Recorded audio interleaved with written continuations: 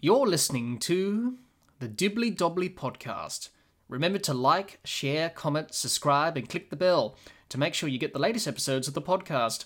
Be sure to like and share our Facebook page and follow us on Twitter and on Instagram. Hi, everyone, and welcome back to another episode of the Dibbly Dobbly podcast. And before we get started, make sure you like, share, comment, and subscribe, and click the bell to get the latest episodes of the podcast, and like and share our Facebook page and follow us on Twitter and on Instagram. Joining me for today's live discussion on all things cricket is my good friend and friend of the channels, Gabe, the night watchman from Cricket for Americans. Gabe, it's great to have you back. Welcome. Thanks for having me. Excited to be back, talk some cricket with you. As usual, here in the East Coast, it's about 30 to 9 right now, 40 to 9. So, the night watchman, we were talking about right before we jumped on that, when we first started watching cricket and got into cricket, we're talking about close to 3 years ago at this point.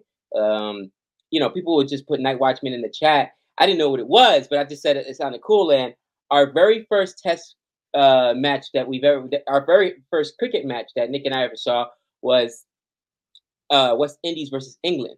And because of the time difference, it was like 3 a.m. here, man. So I'm up late, you know what I mean, ready to watch it. And of course, there was a rain delay. Come on, it's England. It was a rain delay. And people were like, now you're a true cricket fan. Sat through like a 4-hour rain delay or whatever, And again, for me, it'd be watching it, waking up at 3 o'clock in the morning to stream it and watch it. And that's why I gave myself the nickname, the night watchman. But I'm sure if I was a cricket player, I'd probably be a night watchman as well. Just I don't got a lot of game with me. Yeah. So for everyone who's joining us on this live stream today, if you have any questions on any of the topics that we're discussing on today's live stream, do let us know in the chat. We'll try and answer them to the best of our ability, because there's a lot of topics to talk about, and we're going to have a great time and just talk cricket. That's why we're here. So let's have some fun. So first of all, Gabe, let's talk about Test cricket and the oldest format of the game, of course, Test cricket.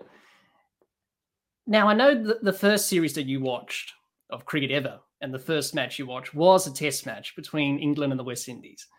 Right. And you fell in love with Test cricket from that moment on. What is it about Test cricket, Gabe, that made you get drawn to this format that all of us cricket lovers love to watch and still do to this day? I think that for me, what I love about Test cricket is that it's it's a test of wills. It really, because one of the things I don't like about many sports is you're up against the clock. Okay. And especially if it's like a one-day match, not a one-day match, but just a one-day match or a 4 or 5 hour match, you're up against the clock.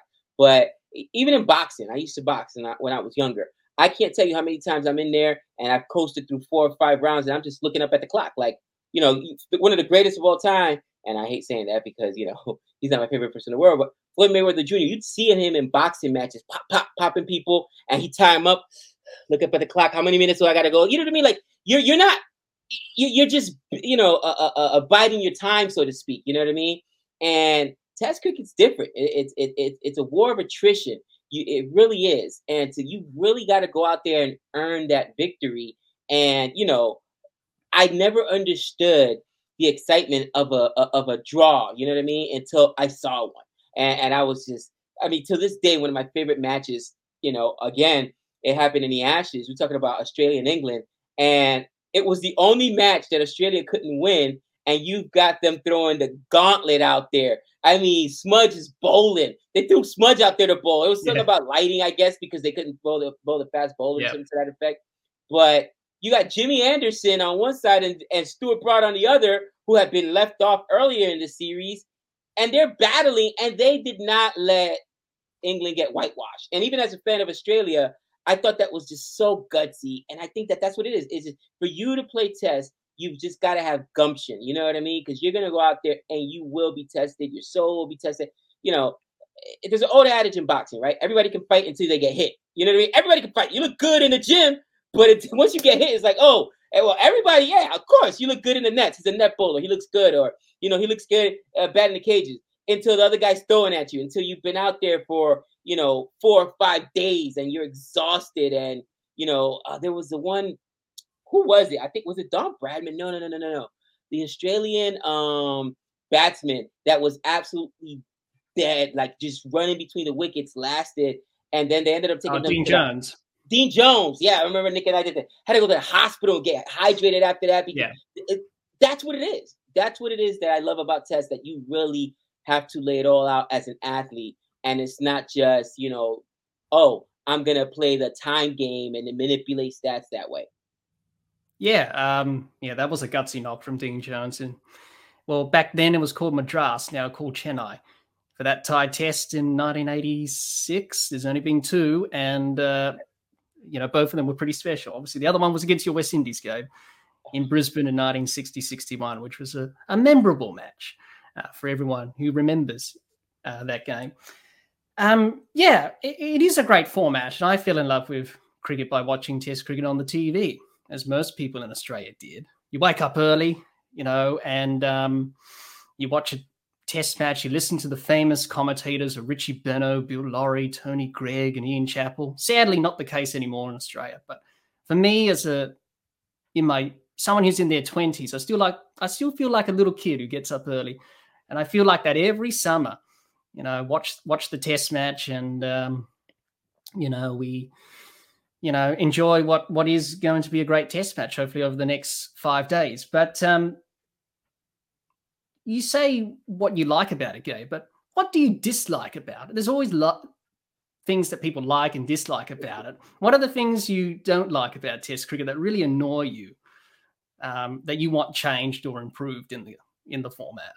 Oh my gosh, and it's funny because I got so much respect and love for you, bro. But first and foremost, the umpiring. It seems like it just gets worse and worse. It does. I'm sorry. It does. You see such bad calls, and whether it's, obviously in T20 you see some atrocious calls, but even Test you'll see some bad calls, and things it just drives you crazy. It just drives you crazy. So I think that for me, and that's with most sports. Now I get it. It's a tough job. It really, really is. But if you got the technology in order to fix it, then fix it. Get it right. And that's always the way I've looked at it. So to me, I think that's one of the things that annoys me, but then again, every format of cricket has that a challenge. I would say the next thing that kind of not that I don't like about cricket, but I don't choose my words carefully. So I speak how I speak. It is what it is. Good luck. It's a boys' club, all right? And you've got the gatekeepers where you've got Australia, the West Indies, England, and you've got so many other nations that are playing cricket. But like, for instance, USA just had a pretty big win the other day against Scotland. We were talking about that before we came on. USA is not going to play the big boys, Australia or India or England, because they don't have a test team, right? And there's so many good nations and associate nations that don't have a test team, but because of the structure of cricket, those other nations don't have the funds, don't have the money. And I would just say the way it's allocated, where it's just basically revolves around the big 3 or 4, and you know what I mean? Like I think it hurts the game to a certain extent, because more people might get into it if more nations were able to afford, if the money was distributed more evenly, so that you could get a Oman or a USA is far away from it, but get those associate nations in there playing. Why wouldn't they? Of course they would. People from those places would tune in more if they got their test teams, if their nations had test teams.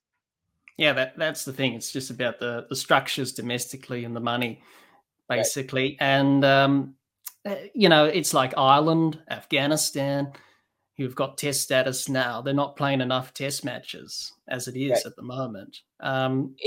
It's expensive, man. It's expensive. And then it is. And sorry, go on. No. I said it's expensive. And then you also have to get those other big test, cricketing nations to want to travel there. You know what I mean? Because I know obviously with Afghanistan, we know the situation, but Ireland and other places, does an Indian want to travel to Ireland? You know what I mean? Can you? Who was it that canceled the test match? Remember Australia had to cancel a test match, South and Africa. South Africa. oh, okay, yeah, and people are livid, man. You know what I mean? Because there's just so much money so behind it, and to throw one of these series on, and I think that if you know Test is to survive, they've got to introduce and continue to open up the world of cricket to other nations. So they just got to make it easier for other nations to not just have their test teams, but to hold these test matches. They've got to maybe they're mandated. All right, in college football, for instance, and this is an American sport, but even if you're a big powerhouse school, you're mandated to have to play certain games in conference and certain games out of conference so that you may go to a smaller area or a smaller school, but it grows the game. It grows, Australia will bring their fandom to a Oman, to a USA, to one of those smaller nations. So I think that honestly, that would probably be the next I would say the next step I'd like to see Test cricket to take. Sadly, I don't see it happening. But if you ask me what bothers me, the fact that just the little guys like us, USA, just are kind of left out of Test. Yeah, and it I is. see my people's in the chat. What's going on there, Jihan? What's going on? The direct hit. What's going on, peoples? Much love. Thanks for joining. Yes, Rip Dean Jones. Rip Dean Jones. Yes. Yeah, Dean Jones. Yeah. One of a kind cricketer. Had a short Test career. Only played 50 odd tests for Australia, but yeah, he was a great player. Sadly missed by all. As you were saying, Gabe, obviously, as we talk about Test cricket here, and if you've got any questions, everyone, we would like to have that in the chat. If you can provide some questions, if you want me and Gabe to answer your questions, we're more than happy to in this live stream today, this live discussion. It's something that Ravi Shastri said, Gabe, that he wanted to take away teams from Test cricket in terms of the competitiveness and not the one-sided nature of it. Like, for example, if Australia versus Zimbabwe, it's a one-sided match. And he said probably have 6 Test teams and take away the others and probably, do that. I didn't agree with what he said there because you're not really growing or developing Test cricket in that way. Because you've got 12 Test playing nations, you've given Afghanistan, Ireland's Test status. Why take it away from them because they're not being competitive? The only way they're going to get better is by playing the top-ranked nations. You are going to have some games where you're going to lose badly, but you'll learn a lot from it. So what are your thoughts on that, Gabe? Should we do that or stay away from what he suggested? If we did that, would we have a powerhouse India today? I mean, go back and put that same mentality to India, who's one of the dominant nations today. That was not always the case, right? I remember watching the film '83 with Nick, and there's the one scene where Kapil Dev goes in, and I know that was ODI different standard, but still he goes in and he's like, "What are you here? We're here to win the World Cup." You're here to win the World Cup? Like, they looked at it like shocked, like that, because it was just one of those things that was just unheard of. Or even go back further. I know somebody in the comment later was talking about how abysmal my West Indies attack was. You're absolutely right, West Indies. But go back 20 years and say that. You know what I mean? Go back to the Four Horsemen. You know what I mean? Like, it goes through cycles. It goes through cycles, and you have a situation where right now you've got a few dominant teams or whatever, but everything goes in cycles. And the only way other nations will get better is, to your point, playing up to competition. If you don't get to play up to competition, then you never have to push yourself. I mean, I would say it's the same thing where, even in domestic sports here, for instance, in America, Golden State Warriors were a joke. I'm not sure if you follow the NBA. Golden State Warriors turned into a dynasty. They won like 4 championships in 5 years. So just because teams are bad now doesn't mean they're always going to be bad. I mean, if they're always going to be, India was bad. Are they bad now? You know what I mean? Like, Just saying. So you've got to give those nations an opportunity to grow. And to your point, the only way they're going to get better is by playing, better competition. If you kind of keep them in the bubble, and I think it goes back to what we were talking about earlier with that comment. It's like there's the boys club, and the top nations, and then everybody else, and it's like you guys don't matter. That don't make any sense. You know what I mean? That Yeah. you're really hurting your viewership, and you're hurting potential revenue streams by doing that. Yeah, absolutely. Absolutely. Obviously, you mentioned that boys' club, the big three: Australia, India, England, and they're probably not doing as much as they should in world cricket at the moment, like helping out, and that it's a big problem. What do you think of the World Test Championship, Gabe? It was brought in to add context and relevance to Test cricket, and it's been great, I think. What do you reckon? Has it done Test cricket a good thing to have it? It's like everything else, right? It fixes one problem but creates another. So one of the things I love about test is that again, it's a true test of wills, so to speak. God, Nick would love it because I'm not, no pun intended, but there it goes. But think about it. In tests, for the most part, even if it's a short series, you're going to play two tests, right? We got, of course, Australia going to be playing my West Indies later on. But for the most part, you at least got a three tests, and the Test World Championship was just one test match. So, it kind of like, while it was still tests and, you played over, 3, 4 days, 5 days, whatever, anybody can win one test match. Things could break your way. Weather could break your way, again, win the series. Win the series. That's a different animal. And I think that in order to really give it the authenticity of test, it's got to be at least 3 matches. It does. And I know it's going to take time to play. So what? So fit it in the schedule. So what? Fit it in the schedule. But having it just it's basically a ODI, right? A 1-day test match, basically. And I get it that it's, you're going to play over a few days, but it shouldn't be just one test match. It should be a test series because that's what you put the weight on. We don't just play one test match unless everything else was played that way, but we don't, right? Yeah. We play series. So, I mean, that's my opinion. With that being said, I think that it gives teams something to play for. It makes these meaningless, quote unquote, mundane matches that sometimes you're like, oh, really? We got to go over there. It makes it matter. It'll make an Australia say, okay, yeah, I better not cancel that score to whoever play there because you need those points. So it makes every series matter. And I think it's going to ensure that the majority of test matches do get played and that teams just don't end up canceling because, what's the penalty? Doesn't fit into the schedule. Maybe they got some injured players, whatever the case may be. Yeah, absolutely. And the only thing I will say with it is that it doesn't have all 12 teams. It only has 9, and you don't play everyone in one cycle, home and away. So you do miss out on playing other teams.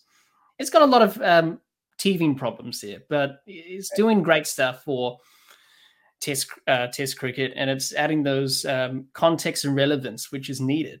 And teams have something to play for. And with the final, yes, it would be nice if it was like a playoff sort of situation, like sort of like in the NBA or something like that. They do playoffs, like final series or whatever.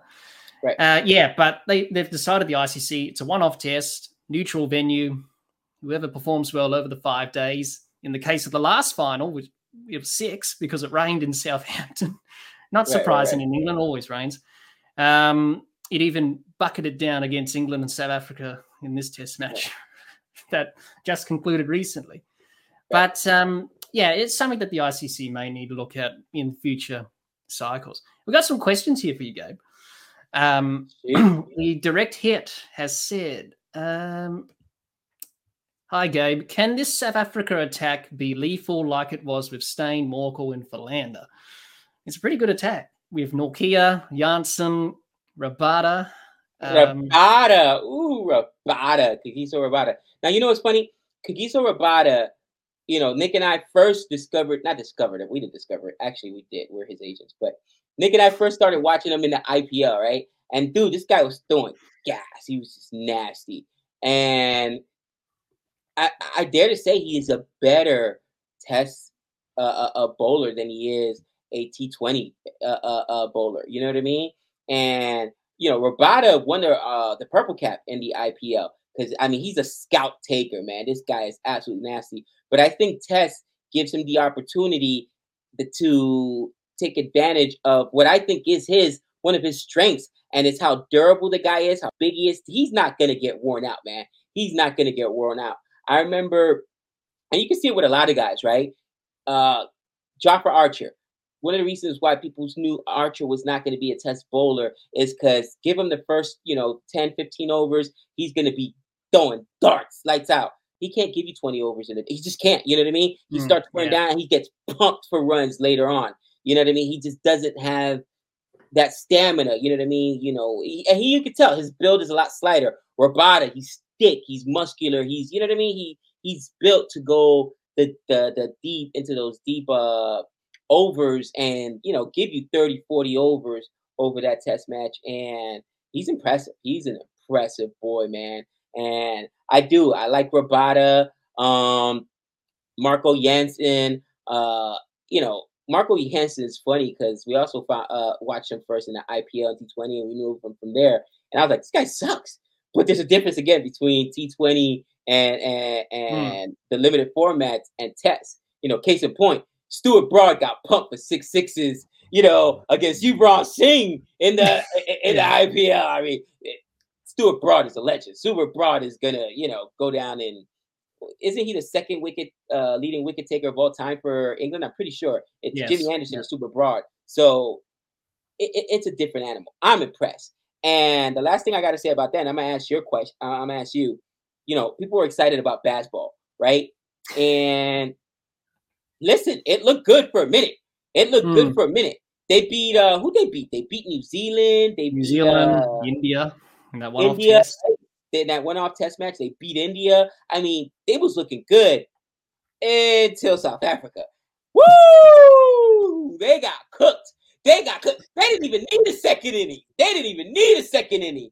And again, everybody's gonna say, well, 326. Look at the score. That's not a big score. I saw a test match. I'll never forget. It was South Africa versus it wasn't New Zealand. It was South Africa versus Sri Lanka, maybe. I can't remember who it was. But anyways, first innings, right? They put up 400 runs. I'm like, oh my gosh, they're gonna get smacked. South Africa comes back, puts up 600, 1,000 runs in the first, innings of this test match. You're like, holy crap! So really, 300 is not a lot. 300 is not a lot. So to me, while people are going to talk about the score and South Africa's scoring, I'm going to talk about South Africa's bowling. Holy cow! Rabada with a 5-wicket haul. We talked about it. Even Luengen Gidi, who loves getting pumped, was out there and was decent. He even had a maiden over, no wickets, but he didn't get pumped. Economy rate. Marco Jansen with 2 wickets. Norkia. I mean, the bowling was absolutely vicious. And if you're England, you're thinking, hey, 328's not bad. I mean, it's not like we went out and gave up 400 or 500 runs. But to get bowled out both times for under 200, what was it? First time it was 165. The second time it was 149. Bowled out each time. Come on, that just can't happen. That just can't happen. And I think that it speaks a lot for the bowling of South Africa. And once again, it talks about some of the glaring issues in with England, and that's the batting. And that even goes back to the Ashes. Wasn't it Jimmy Anderson who called out? Was it? It was Stuart Broad, I think. Stuart Broad at the time. Yeah. Stuart Broad called out Joe Root at the time when they were, getting smacked at the Ashes, and he was like, the bowling's not the problem. We're doing our job. Guys getting cooked. Yeah. And it's true. Like, we're doing our part. The bowling's doing their part to hold South Africa to 328, whatever. That's not. But you can't go out there in both innings get bowled out for under 200. That's just that's embarrassing. Yeah, it is. I think they've already crossed the line, I think, with baseball now. Ben Stokes talked about, we haven't really touched the line yet. I think they did. Now, South Africa bowled well. The ball swung a bit. It seemed a bit. They're a lot quicker than England bowlers. And England, when you get bowled out for, what was it, 100 or so in the first innings, you're behind already. And South Africa had a big first innings lead of 161 or something like that.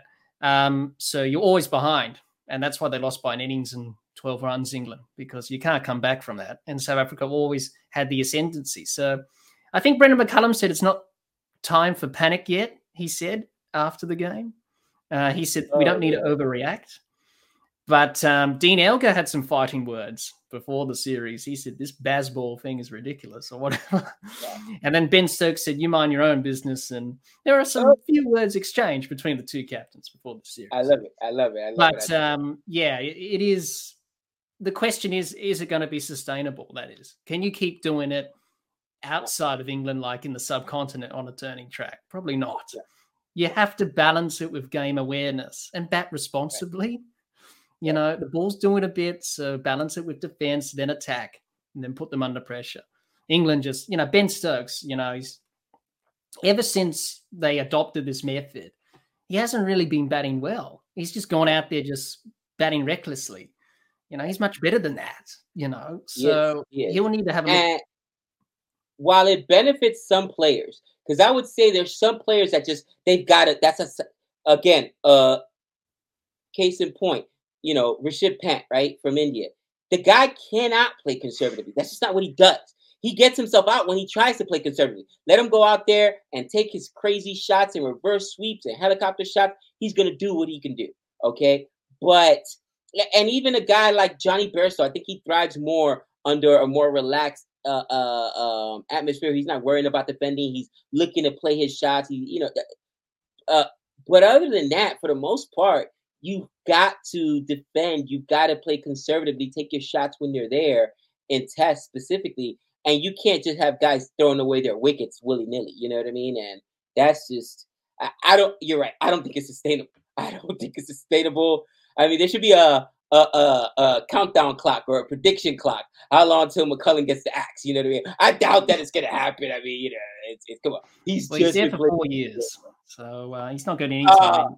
And how long was Silverwood there for? If I'm not mistaken, he still had some time left on that contract before they axed him. So probably, I think he was around in 2019, and he got sacked after the Ashes. So just say it. Yeah. So it will be a matter of time before they can, keep it up. But the honeymoon period doesn't last forever whenever there's a new coach, isn't there, Gabe? Whenever teams have a new coach, they have that honeymoon period and they think, oh, everything's good. We're winning. The English media were up and about. They're saying, oh, we're back again. And then all of a sudden back down to earth. It didn't last long. Think about JL, man. You know what I mean? Like, I was shocked, JL. And I've never been the biggest fan of JL. You know that. Okay, and this goes back to me being a fan of the series, the excellent docu-series, The Test, on Amazon Prime. If you haven't watched it, go ahead and watch it. It's amazing. And they bring in JL, and JL, to me, is one of those old school coaches that, honestly, I couldn't play for, right? His hard nose, his nose on, just the way he is. But he took Australia from some of the darkest times to respectability, to winning a T20 World Cup, to, you know what I mean? Like, and then he got sacked. Yeah, and an Ashes series where you whitewash. Come on, let's be honest. There was that unbelievable stand by England and Jimmy Anderson, Stuart Broad at the end, but it was a whitewash, right? It was 4-0 with one tie in there. It could have been 5-0 easily. So, and then he gets sacked after that. I'm like, you know what I mean? So, you just don't know. You just don't know. So, yes, I'm sure Baz has, let's be honest, McCullum's probably got 2 years to try to put his imprint on this team, but 2 years goes by rather quickly. And if you see more ugly losses like this, and this is, by the way, what people were predicting. They said, listen, basketball is going to lead to a lot of ugly one-inning losses where England's going out and getting, beaten by an innings and 20, 30 runs because you cannot play that aggressive, mentality. And, somebody, I remember I was watching, I logged in, and somebody was talking about this is normally where you're down and you're chasing, like you said, 160, right? Ugly already.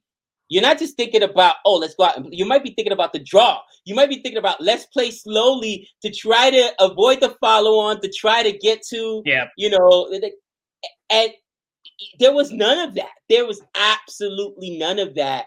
And you with this, you're not going to see too many draws for sure. You're not going to see too many draws, and I think that's where it's going to hurt England the most, because that'll hurt in the point standings. Yeah, we've got a question here from the Sports Breakdown. Hi, Powen, hope you're well. I've been on the Sports Breakdown many times before, so go check out Powen. He does tremendous work there on Sri Lankan cricket, but also cricket in general. He says, hi, Jack and Gabe. Hope you're doing good. We're doing well, Powen. Hope you're well. Can Jimmy Anderson get at least 750 wickets before he retires with the way he's going? I'll open it up to you, Gabe, before I respond to that. He's 40 years old. He's just turned 40. Jimmy Anderson's the GOAT, man. Jimmy Anderson's the GOAT. And I think the thing about Jimmy is that he keeps himself fit, first and foremost. And because he relies more on the swing and the seam of the ball as opposed to just, sheer pace, he can still take wickets effectively. He's a smart bowler. Even though I don't like the rest policy, the fact that England does rest him will also help, extend this tail end of his career. 750 wickets, a lot of wickets, man. It's a lot of wickets. He's what, at 7? Last time I checked, he's like 30. He's at 640, I think, wickets. Or nearly 6. No, I think he's past 650, I think. Is it? I got it. Oh, yeah. Because they had 1,100 combined. So so Jimmy had 600, Broad had 500 going into last year. So he's at like 650. That's what, close to another 100 wickets. He'd have to play at least. He played nearly 173 tests, nearly 180 tests. He'd have to play at least another 2 years. Could he do it? Yeah. I mean, there's athletes that have played well into their 40s. Right now, we've got them. Tom Brady, bro, is about to start at 45 years old in the NFL. That's unheard of. There's only been I don't think I think he's the oldest quarterback to ever start. I know he's the oldest quarterback to ever win a Super Bowl because he won it 2 years ago at like 42 or 43. Yeah. But 45 years old? Are you kidding me, man? That's insane. But to answer your question, I hope he does it. It'd be great for the books. It'd be good for the history books. From an Australian point of view, I hope he doesn't, because Shane Warne's obviously record 708. What a great cricketer he was, Warney. But if he does do it, then he deserves it, because he's 20's the new 40, isn't it? Right? That's what they say. I mean, Warren number 2 all time? I think he is number 2 all time, right? It's Murali with 800 and then Warney with 708. Yeah, Morali's got 800 wickets. Holy cow. Morali's got 800. And he had to deal with that. I know that you and Nick reacted to that video. Yeah, he could have more. Yeah. Right. But I had to deal with that with his career as well. But he can do it, Jimmy Anderson. I think he can. He said age is just a number. That's what he said in the interview that I watched him do. He said it's just a number. I'm still enjoying it. The environment in the dressing room's calm, relaxing with Stokes and McCullum as captain. Me and Stuart Broad he'll probably say no one will probably do it outside of me. We'll go on and play until they're 40. Maybe Stuart Broad, he said. But I think after that, probably not, because of the changing landscape of cricket. So, I mean, here's the thing, too. Athletes are expected to play a lot more. We've got more cricket right now than ever. And the thing that helps Jimmy Anderson and Stuart Broad is that they stick primarily to tests, right? They're not playing on all these domestic leagues. They're not playing T20. Most of the big bowlers these days that are out there, take your pick. We talked about Rabada earlier. We talked about Marco Jansen. We talked about Norkia. All those guys play in the IPL. All those guys play T20 cricket in other domestic leagues. That's a lot of bullets out of their arms, so to speak. You know what I mean? And you've only have so many before stuff starts breaking down, the shoulder, the elbow. So I think that, you're not going to see a lot of these young guys go up into their 40s because they play too much cricket. And there's too many formats for them to play. Now we got the 100. I just saw that I think the 100th draft is either coming up pretty soon here. That's something somebody hit me on Twitter about it. But yeah, I don't. Me personally, you're right. I think Jimmy Anderson's the last person, and I know you say 42 like it's nothing. Jack, you're still young. All right, you got, as Nick and I like to say, you're a young pup. You got Similac on your breath. You know what Similac is? Is it like baby formula or something? Baby formula, yeah. You got Similac on your breath, all right? You're a young pup in your 20s, bro. I go to the gym. I'm 42. I go to the gym, bust it out, and the next day, the wife will be like, "Hey, man, don't touch me. Don't touch you. Don't be hurt. My shoulders hurt, my back hurt, or whatever." I'm serious. Like, I am in awe when I see these guys out there. And again, it's tests. Sometimes they're out there for 5, 6 hours. God forbid they're playing in England. There's going to be a rain delay. I mean, it could be a long day, and those guys are out there like. And they're bowling 20+ overs too. And if the pitch is flat, it's even tough work because it's not doing anything. Oh my God! But I think what's helped Jimmy is that he's only played one format. He used to play ODIs and T20s, but he gave that up after 2015 World Cup, still abroad, where England performed badly. And I think that's benefited both of them, really. We're just going to play Test cricket. And then they've done that. Another question from the Sports Breakout here. He says, Rabada and Norkia has done a tremendous job in this Test match. The pace attack of South Africa right now is very underrated and matches the likes of Verlander and Walker 10 years ago. Yes, we did talk about that earlier. And he even said, even Dale Steyn as well. Yes, it is a good attack. They're taking a lot of wickets, and they did a demolition job on England, that's for sure, in this first test. He also says, Sports Breakdown, what do you think about the baseball, Gabe, and do you think this trend can go for many years? I have seen a huge improvement in their batting, but not sure about their bowling apart from Anderson and Broad. We already touched on that a bit earlier about baseball. We think it's not sustainable. It's going to end some way, and it probably has in this test match. But Gabe, obviously, how do you see England under Stokes and McCullum? Have you noticed a change from the Root and Silverwood leadership of the Ashes, which was absolutely terrible? They're more aggressive, and you want to have an aggressive mentality for sure. That's basketball, right? Go out there, and however, you have to play intelligently.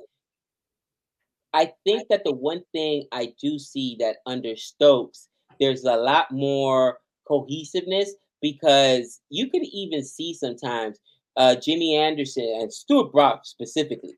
The guy, he's a book, okay? You could read his emotions on his sleeve, and a guy will drop a catch and he's just flailing his arms, and he'll give you the big eyes. He doesn't care, all right? He wears his emotions on his sleeve, and you don't really see that. They were getting their brains beaten. They got hammered, but you didn't see like the team falling apart. You didn't see the bickering. You don't hear, like we heard, and I'm like, why is this getting out? There's bickering in the locker room. There's dissension in the ranks. Stuart Broad and Joe Root getting into it. You're not hearing any of that right now. So, if for any, at the very least, I think that Stokes has managed to be a better captain from that perspective.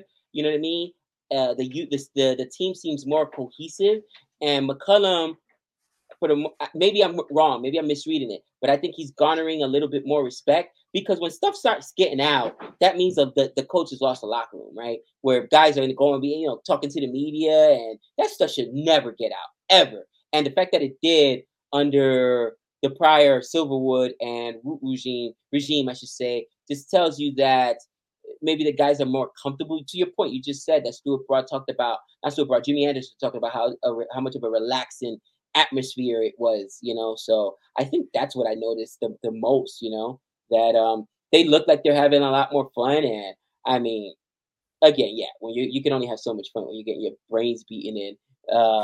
But I think that if this same result had happened under Joe Root and under Silverwood, it would have been a 5-alarm fire. All right. All kind of talk would have been coming out about how irresponsible people played, and how the captaincy was poor, and how they put the bowlers in a bad position. All kinds of stuff would have been coming out. Here is just, don't panic. You know what I mean? I haven't heard anything. There's no panic. The media is talking about it, obviously. Fans like you and I are talking about it. How long is basketball going to? Right now, they're just like, no, this is our approach. This is what we're going to do. It is what it is. So, I mean, that's Yeah, my opinion. yeah, it is. Where is it? Just looking at my notes there. Sorry, everyone. Yeah, so obviously, there's another question here from Pound again from Sports Breakdown. Okay. What do you think about the Future Tours program, Future Tour for Test cricket in the next 4 years? Do you think it's fair for nations like Bangladesh, where Test cricket is dying, to have more Test matches than Pakistan, South Africa, and Sri Lanka? We are going to discuss the international schedule a bit later on in this discussion, but we'll touch on it now. I'm just looking at my notes here. Yes, they have got 34 Test matches, Bangladesh, in this next cycle from 2023 to 2027. Pakistan has got 27, South Africa 28, Sri Lanka 25. It's not really equal among the teams, that they play different amounts of cricket throughout the formats. I mean, throughout the whole three formats, but also for Test cricket, it's all over the place. England play the most Tests in the next cycle anyway. Right. So it's about trying to find that balance. But we'll touch on that in the when we talk about the international schedule, because that is a thing that needs to be addressed. And is there too much cricket on? I think there is personally, but your thoughts on that, Gabe, before we talk about one-day cricket? I think that what it does, it affects the standings in a way where, because you're playing different amount of test matches, right? You'll have the situation where a team may or may not play a test match, depending on how it's going to impact the standings. We recently saw something similar to that. And, you've got the teams that are going to play Sri Lanka, let's say, multiple times, right? And play a Bangladesh multiple times. And is it, let's just be real, though Bangladesh is probably one of the weaker test nations.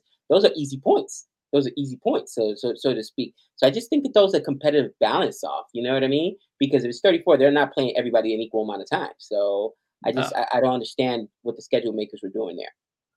The only thing I can think of is give them more matches so that more teams can tour there, so that, to your point, cricket is dying their Sports Breakdown in Bangladesh. Not dying, but, obviously the viewership is dying. So if we start bringing in more test teams from bigger nations, maybe it'll ignite or reignite the passion and more fans will come out. Yeah, absolutely, because it is something that needs to be fixed, but we'll touch on that a bit later on, as I said. So before we move on to ODI cricket, Gabe, who's your favorite player in Test cricket at the moment? Who do you like watching? Batsman or bowler? Man. Or that is so tough. It is tough. It is so tough. Man, what's funny, man? Most guys, and Nick and I laugh about it. We were talking about this the other day, that it seems like every single highlight video we do, every single one we do, it's like West Indies getting yammied, right? And it's like they always perform against my guys. They always perform against the West Indies, and it's like it must be a West Indies hater that puts together these compilation videos, because in every one of them, the West Indies are getting hammered. And bro, Kane Williamson just owns the West Indies, doesn't he? He's a monster. He beats up the West Indies. It drives me insane. I remember calling him garbage because coming off an IPL season where he did nothing, and oh god. But he is probably one of my favorites to watch. You know what I mean? Like, Kane Williamson is an absolute dog, man. There's a lot of good batsmen out there that I enjoy watching in tests. Babar Azam is another one I enjoy watching, even though he doesn't get a lot of test matches. Man, I love watching Sky. Sky's one of my favorite players in general. from India. If you ever heard the story, he came so late into the game. Yeah, it's Guy's probably one of my favorite Indian players and batsmen to watch. Rashid Pant, just because he's so reckless and you don't ever know what you're gonna get out of it. But bowlers, man, I just love watching bowlers take scalps, and I love watching. Patty Cummings is one of my favorites. You know, it's he's an artist with the ball, man. He's an artist with the ball, and it's not that he's got the most pace, because the most pace is Mitchell Stark, right? Mitchell Stark, those gas, absolute gas. Oh, that delivery he bowled to Rory Burns first ball. Rory Burns. Oh my God. I felt bad because Rory Burns that year had gone down for like 6 or 7 ducks. But that ball was truly unplayable. That was absolute. But Mitchell Stark, again, much like a Joshua Archer, is good in spurts, but he's always hurt. And those guys that just rely on just pure pace and gas can only give you 10, 15, maybe 20 overs, and then they just start wearing down. Where Patty Cummings looks as good in the 4th day of a test match in the 2nd innings bowling and he does in the 1st. You know what I mean? I feel like he gets stronger. So he's probably one of my favorites. Bumrah from India, man. It's weird because he's got this weird delivery too, like almost like his arm is too straight. Yeah, I don't know if you ever watched it. Like it looks like it's almost like somebody said that his elbow is what do you call it? I forgot what they mentioned, like double jointed. That's why it looks that way when he does it. So his delivery looks weird, but Boomer is absolutely nasty. And he's got more of almost like an Australian mentality when he's bowling, where he's going to throw gas and he's going to beat you up a little bit. And, he's going to throw some rocks at you and hold that. You know what I mean? This is my pitch. So I like that aggressiveness out of him. And yeah, I mean, it's for me, it's the bowlers. I think that's where it starts, and it's the best part of Test, watching them take scalps. Those are some of my favorites. There's some young guys that I really like watching. And USA, all right, USA again. It's not Test. I know we're talking about Test cricket, but we're gonna jump into ODI shortly. Man, USA has his kid Steve. Oh man, he's an absolute monster. And Stevens is a dog. He's a dog. And the West Indies also has some good players. I think the thing with the West Indies is they don't have enough depth. Does that make sense? They've got Azari Joseph, of course, the night watchman. They got a couple of good bowlers, but other than that, they don't have enough depth to take on the likes of England or India. And only the 3rd or 4th bowlers are getting pumped, absolutely pumped. So, I mean, that's me. Who's your favorite? Let me guess. I know you're an umpire, so that I wouldn't say maybe David Warner. One of your favorite, David Warner. Because you always seem more partial to the batsman. I know you always seem more partial. I like batting, but I am a bowler myself. But I like batting. Now, yeah, for me, it's the guy behind me in the poster that I grew up Ricky watching. Ponting. But Ricky Ponting not playing anymore. I mean, like current player right now. Like, well, that's all time, along with growing up as a kid. Him and Michael Hussey from Australia were 2 of my favorite Test players growing up. Currently, it's got to be Steve Smith and Marnus Labuschagne, the batsman. Marnus, I love me some Marnus. No run. He's a character, Marnus. Nathan Lyon for the bowling. Josh Hazelwood, because he reminds me of Glenn McGrath so much, that line and length. And Pat Cummins for the bowling. That's my favourites at the moment. And the sports breakdown said, batting for me, it's Marnus, Babar Azam, Test cricket. For bowling, it's Kahisa Rabada and Nathan Lyon. That's not bad. That's pretty good. The direct hit says, can KG Rabada, he's around about 440 scalps. So I think that's combined with all 3 formats. Can he surpass 600? Yes. If he can stay fit and healthy, he probably can go past that in his international career combined. So we've talked about Test cricket, Gabe. Let's talk about one-dayers. And that's been in the talking point, hasn't it, with the news about Ben Stokes retiring. Now, hear me out here, Gabe. I think the reason why we're talking about the future of one-day cricket all of a sudden is because of Ben Stokes' retirement from one-dayers. Now, if he Right. retired from T20 internationals, which I think he should have, but he went the other way, then we wouldn't be talking about one day as the future of one day cricket. We'll say, oh, Right. he's retired from T20 internationals. That's less important. He'll play ODIs and test matches for England. But for him to retire from ODIs was a bit of a shock. And that's why we're talking about it. So, Gabe, what are your thoughts on, first of all, one day cricket? What do you like about it? What do you dislike about it? And what do you think about the Stokes situation? Do you think other players will follow his lead in the future? This is all you need to know. ODI is Ben Stokes' best format. He's actually a better ODI player than he is a T20 player. But I think it's a sign of the times, man. I think Ben Stokes understands that, you know, T20, because it's more of a television product. And there's the rumors of it, going to the Olympics. And of course, you've got now US with their T20 team. And you've got the IPL, you've got the BBL, you've got the 100. As far as a revenue stream, it's a lot easier for players to make money when they're not playing tests that way. I think it's a sign of the times that, people always say fear that test is going to die. I don't think test will die simply because you've got the history, the tradition there. But I think that what might suffer is ODI, simply because it doesn't have the allure. It doesn't have the history behind the it. history of tests. It does have history a little bit with the World Cups, but I can understand what you're trying to say.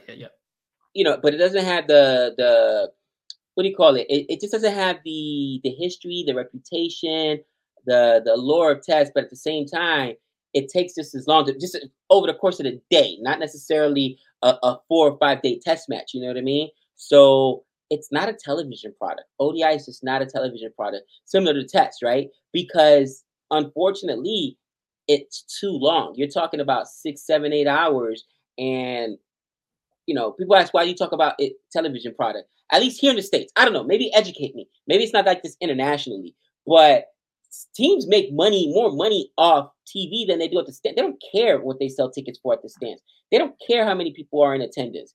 There's stadiums here in American sports where the teams, especially when it's cold and the weather's is bad out. If the team's not winning, their stadium they're empty. Doesn't matter. They've got those TV contracts. They're making money. It's collectively bargained, right? So even if we're not drawing, collectively other teams are blocked. And I'm talking about the NFL specifically. Other teams are drawing, so we're all making money. And it's one of the things that's same thing with the NBA. So television ratings dominate sports, at least here in America, so much, because that's where the revenue stream is at, and the guaranteed revenue stream is at. So networks don't want a game to go over 3 or 4, and we've seen it in cricket. Actually, now that I think about it, what was the game Nick and I reacted to? I think it might have been an ODI. The semi-final of the World Cup, England, South Africa, 92. Yeah. Yeah, you know what I mean? They cutting it short because they had some programming that exactly it revenue from commercials, revenue from television. That's really the driving force behind it. So I think that ODI is in trouble, and I think that the more T20 leagues you see, where you've got, to your point, you mentioned it earlier, there's too much cricket, right? Players are getting hurt. Players are not able to play for their teams. A lot of times they're unfit because they got hurt, playing in the IPL or playing in the BBL or playing in, the CPL or now the 100. And I think that you cannot knock players for playing in those domestic leagues, but if they're going to be playing in those domestic leagues, then it would only make sense for T20 to continue, because that's going to help them sharpen their skills for those domestic leagues, and it's not as an abrupt change in the format, if that makes sense. You know what I mean? Yeah. So they're not going from 50 overs in ODIs to now T20, where they're playing 10 overs. Well, 20 overs. Excuse me. But I mean, what do you think? I like one-day cricket personally, because I think in Australia with what happened with World Series cricket back in the late 70s. People have memories of going to watch those first matches under lights, like the West Indies were in pink, for example, Right. and watching that. So it's much loved in Australia, because I remember last summer where we didn't have one-day cricket at all. That was the first time in 40 years that an Australian cricket summer did not have a one-day international, ever, in the last 40 years. And people were outraged. They said, where's the one-day cricket? Because New Zealand, who are going to play this summer, their ODI series was meant to be played last summer because of what happened the year before that summer when the last 2 years happened, So because the stuff with the borders and that, they couldn't do it. So that's why I got cancelled. But I think in Australia, people still have that connection to one-day cricket and they still love it. Because we've had such a great history as an Australian cricket team in one-day cricket with World Cups. We've won 5. We have that connection. So I think there's, even the next 4 years, the ICC have scheduled more ODIs going forward. I think there's I got it in front of me here. It's 281 in the next 4 years. Wow, that's a lot. So that's a lot. So they think there's still a future for it. The World Cups will keep happening and people will still watch it, but also with timings and that, because I've gone to 2 one-day internationals, and that was at the Adelaide Oval against Australia in India and Australia South Africa. I didn't go to the first innings of that match. I went to the second innings, which is the nighttime period. Because obviously in Adelaide, in the Australian summer, it's hot. It's 40 degrees. I don't know what that is in Celsius, Gabe, because you use that over there in America, but it's hot. I can tell you that it's hot. So people have that choice of going to the first innings or the second innings. You have that choice. You don't have to watch the whole game. You can watch it on TV, then go to the ground and experience like that, because it's a different experience when you watch cricket at the ground. The Sports Breakdown says, also your thoughts whether ODI cricket should be reduced to 40 overs instead of 50 overs to make cricket have more quality, according to ex-Indian coach Ravi Shastri and Usman Khawaja as well. Your thoughts on that, Gabe? Do you think they should shorten the amount of overs from 50 to 40? Because it hasn't been 50. It's been varied over the years in one-day cricket. I think that the current format for ODI is the one thing that's really interesting.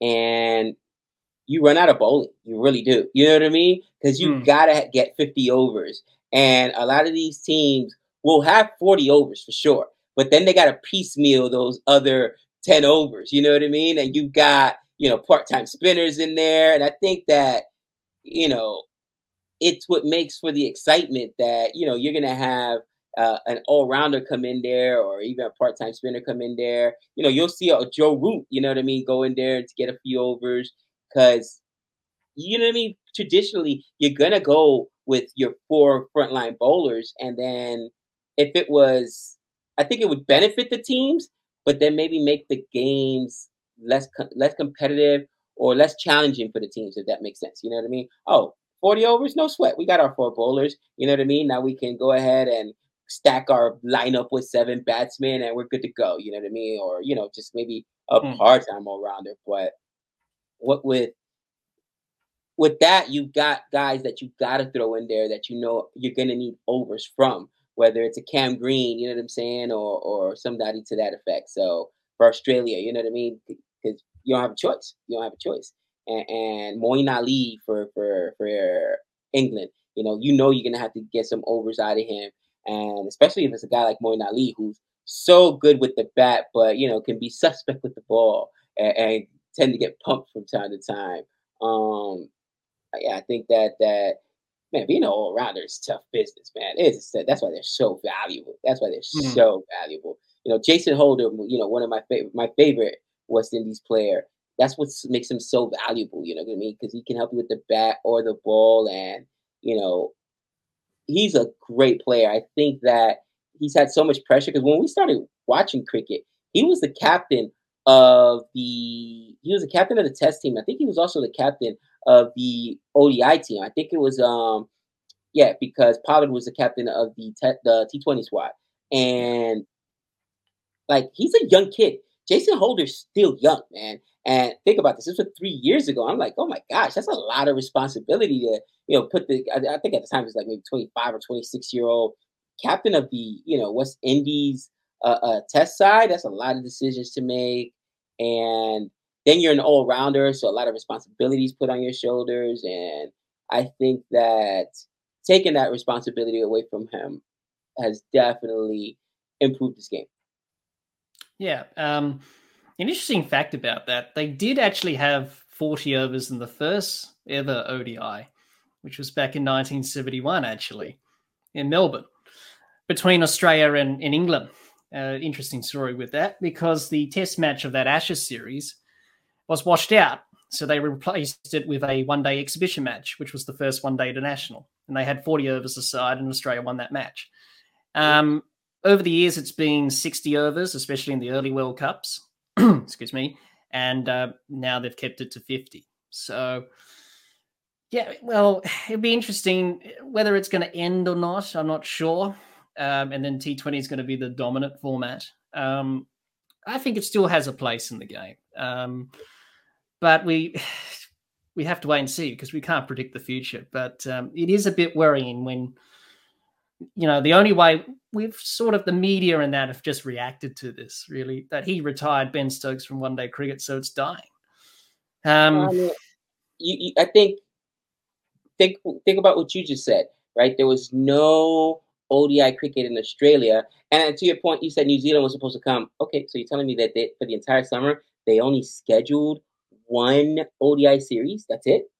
Even if New Zealand had came, it should have been concerning that they only scheduled one ODI series. Now, maybe they scheduled more. All of them got canceled, but they all got canceled?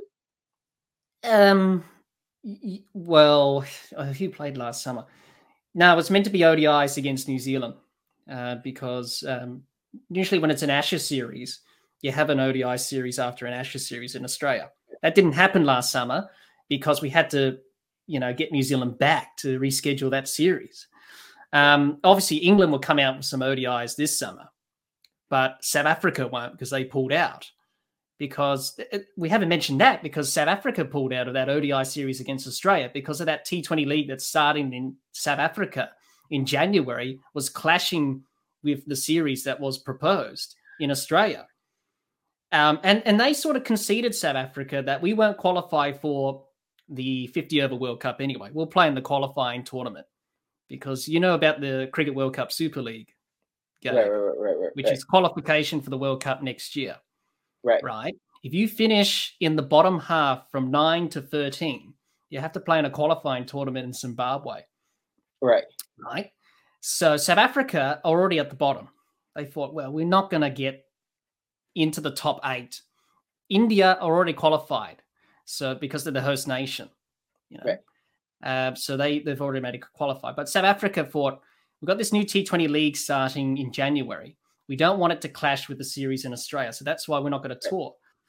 So they've given away 30 points to Australia, basically, because they knew that we'll take our chances in the qualifying tournament, but it's not guaranteed that you're probably going to win, because Ireland and these other nations are doing well now. So they're taking that big risk on their shoulders. I think the last thing I'm going to say on that topic is this. Now you got South Africa. I didn't even know South Africa was coming in. It's been a busy summer for me. Obviously, my kids out in college now in North Dakota, playing football out there, school, whatever. But so let me get this straight. You've got regular T20 schedule. You've got the IPL. You've got the CPL. You've got the BBL. You've got the 100. You've got the Sri Lankan Premier League, right? SPL. You've got the Pakistan has their own Pakistan Super League. You've got the Bangladesh Premier League. And the Dutch Premier League. South Africa. I'm running out of fingers. Now. And listen. Again. And now, again, are they going to cancel tests, or are they going to cancel ODI series? Which is more likely to get canceled because the teams or nations don't have their premier players that they want, and maybe they're pushing their own league. Like, again, England is pushing the 100 hard. You know what I mean? It's where the money's at, man. It's where the money's at. I am sorry. I know people are losing their mind. Better than Test, but I just think that it's definitely going to take a chunk out of one day international because cricket, because there's just not enough days on the calendar, bro. There's just not enough days in the calendar. No, there isn't. That's why when we talk about the international schedule, you'll be amazed at how many matches there are scheduled for all countries. It's a lot. To finish off on one-day cricket before we move on to T20 cricket, the Sports Breakdown says the thing is that viewership is decreasing a bit in ODI cricket due to the franchise leagues happening in the start of the South Africa T20 League, UAE T20 League, Women's IPL, and IPL is extended, yes.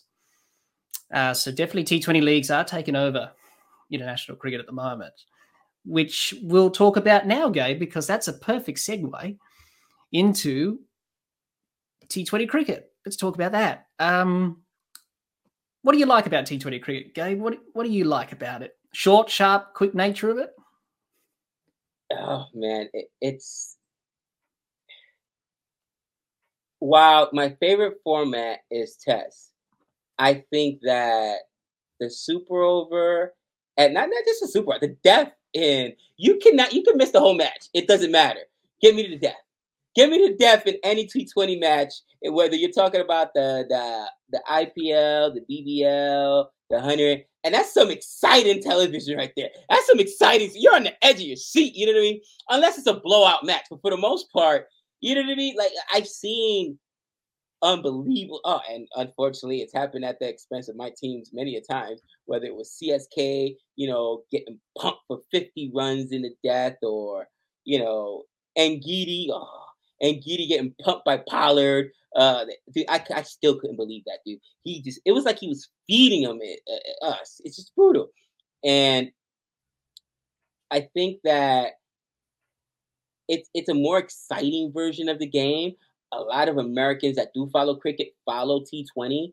Obviously, USA. I love USA T20 cricket. But even John Boy was talking about. John Boy's a very big media personality here. He does a lot of baseball, a few other sports or whatever. But he's, watching cricket, and he's actually done a few IPL matches. He says T20 cricket fixes everything that's bad about baseball. There's no dead time because there's no foul balls. Every ball in play matters.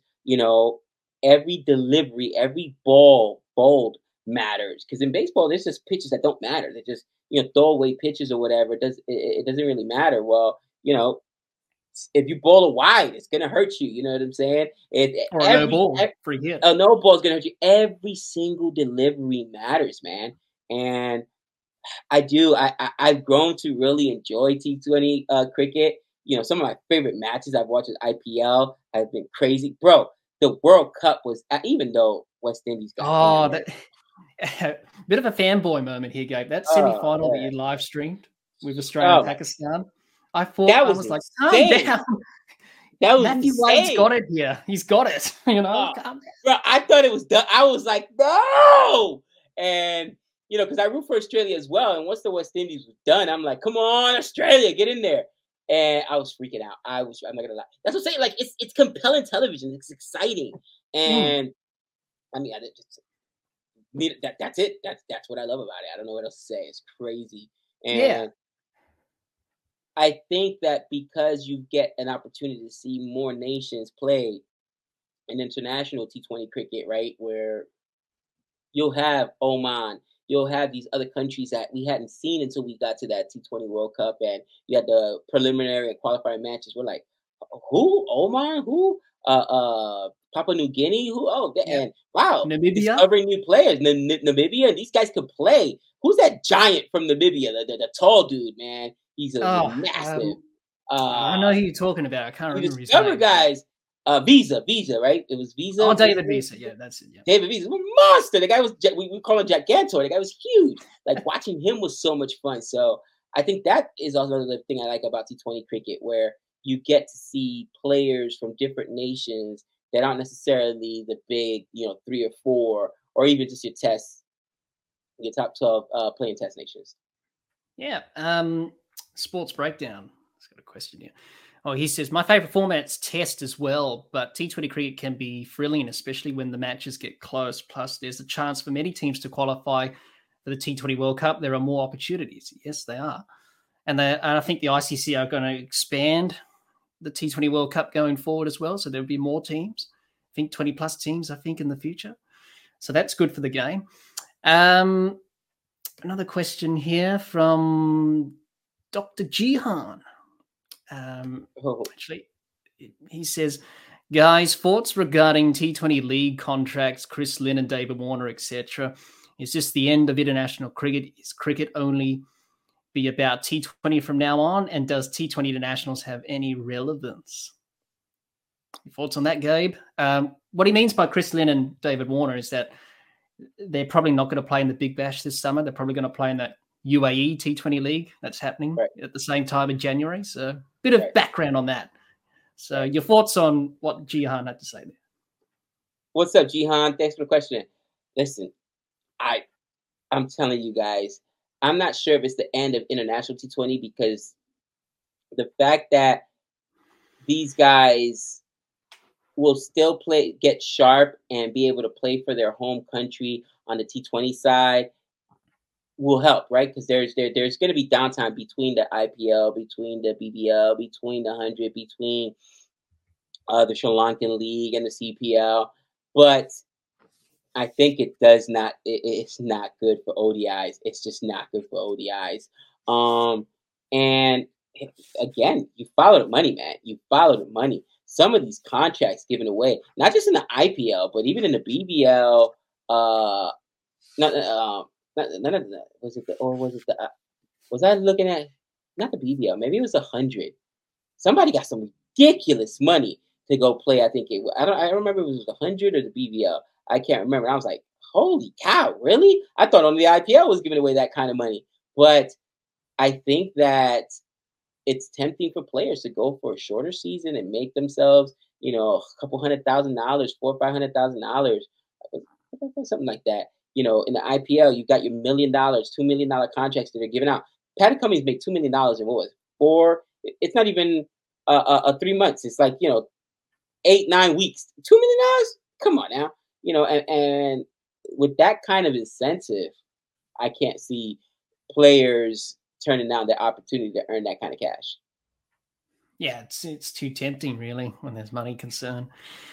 Yeah, and especially if Chris Lynn has gone to that UAE T20 league that's starting up in January, because he got released from the Brisbane Heat, actually, for this BBL season. And David Warner, he was offered a lot of money from Cricket Australia to play in the Big Bash because they don't want, because it looks bad, really, at the end of the day, if that happens. You don't want that to happen, really. And Jihan says, for me, significance in international cricket lies in Test cricket and ODI cricket, not T20 internationals. Yep, I think most people would agree with that because T20 cricket has a love-hate relationship with many people. They say, oh, it's a waste of time and all this stuff as well. And also, Powan from the Sports Breakdown says about Trent Bolt. Also, what do you think about Trent Bolt not renewing his central contract with New Zealand in order to focus more on his family and future life? Do you think many players will follow Bolt? So basically, Trent Bolt decided to step back from international cricket and make himself available to play for New Zealand, but not touring as much, spending more time with his family, and probably playing T20 leagues around the world as well. So your thoughts on that, Gabe? Because if you've got a central contract, you are available for selection all the time, whereas he's not doing it because he won't be they'll prioritize more players that have a central contract than those who don't. So he's putting his faith in the selectors if they want to choose him still. So your thoughts on Trent Bolt and making that decision? I think everyone's different in terms of their priorities. Right. I don't knock anyone, you know what I mean, for wanting to spend time with your family. And listen, we talked about this. Mental health is serious. Being away from that, the last few years have been daunting on these players. talking about the COVID bubbles and all this and restrictions and rules, and ultimately it helped put things into perspective for a lot of people, including players. And I'm not gonna knock him. It's too much cricket. And if he's playing, ODIs, if he's playing T20, if he's playing, Test cricket, and then he's also playing in the IPL, I believe also played in the BBO as well. Was it BBO? No, he hasn't Sorry. played at the No, BBL yet. 100. I think he played in 100. I remember seeing his name there when it's, you know what I mean? It's just, it's a Yeah. lot, man. It's a lot. If you got a family, wife, kids, you know what I mean? That's a lot. And yeah, I could see it happening more and more, and that's why I'm saying that almost by de facto, you're gonna see maybe it'll be the players themselves that phase out ODI because they're gonna make the decision. All right, what's a bigger priority for me to play? Because there's just not enough time, and you're gonna say make more play, see more players make that decision like a Ben Stokes. But maybe I am just misreading the situation. Yeah. Sports Breakdown also says, what do you think about certain countries blocking cricketers from not going to franchise cricket leagues but not approving NOCs when players aren't even having tours or even if they have a tour? That's basically like a clearance. Just say, okay, you can play in this league, whatever, like they do in IPL as well. Gabe, so what do you reckon on that? Do you think cricket boards should have that power and say, right, you're not going to the IPL or you're not going to, because you got to prioritize international cricket over that, or Pay him. That's all I gotta say. Because I'm a West Indies fan, right? And yeah, I would love my West Indies to focus on tests. I would love my West Indies to focus on ODI, and but the reality is, pay them. Pay them. If you're gonna pay them what they're gonna make over end of the, that's one thing. But if you're not, then you can't tell these athletes who have a limited shelf life. Because let's be real, average athlete's career is 10 years. Period. You know what I mean? For the most part, your body holds up for about 10 years. Now, you've got the Stuart Broads of the world and Jimmy Andersons that'll play, 15, 20 years. Jimmy Anderson's what, 42? No, 42 for the love of Pete.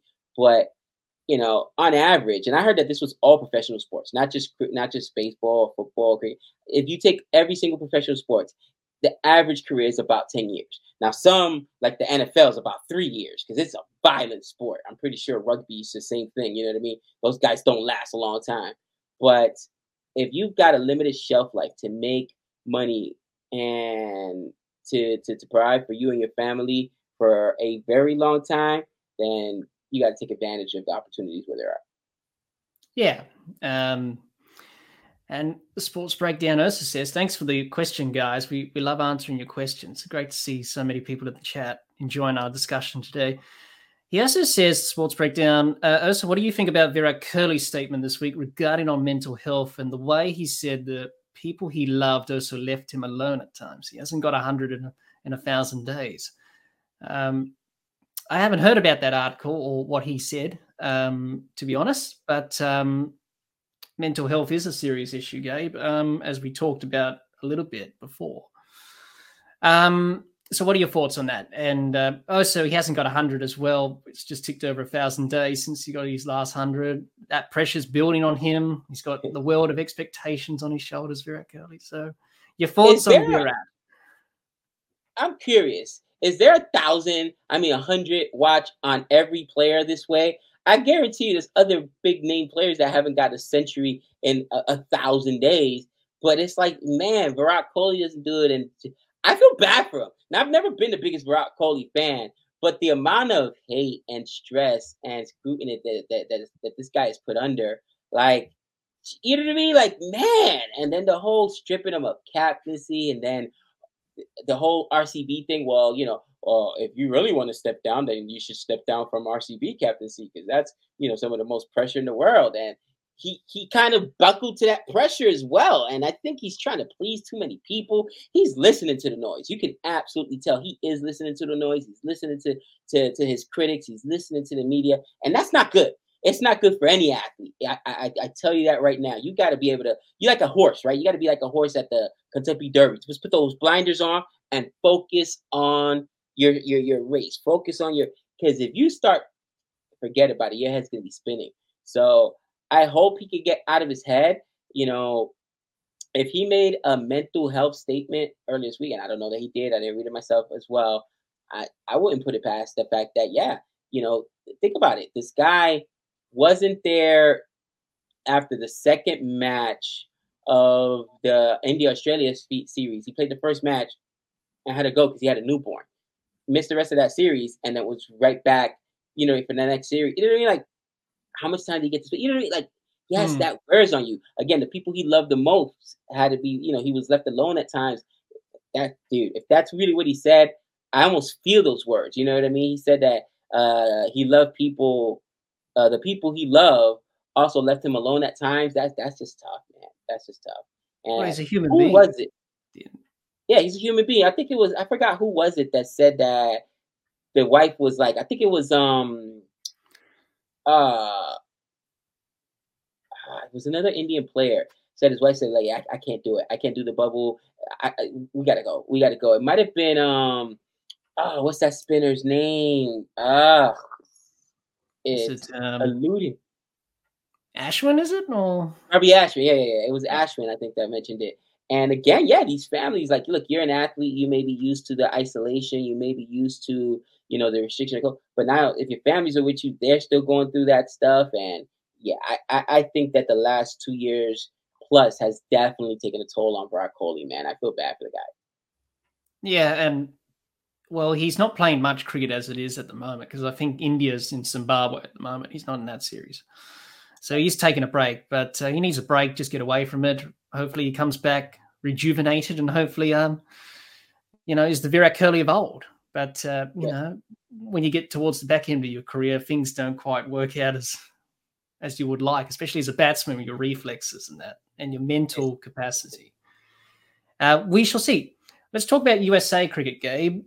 Let's talk about the game in America. You and Nick do tremendous work, and you haven't checked out Nick and Gabe on Cricket for Americans. Please do, because I've been on their channel. I've done some live streams with them. We've had some tremendous fun watching games of cricket, talking cricket like we are today.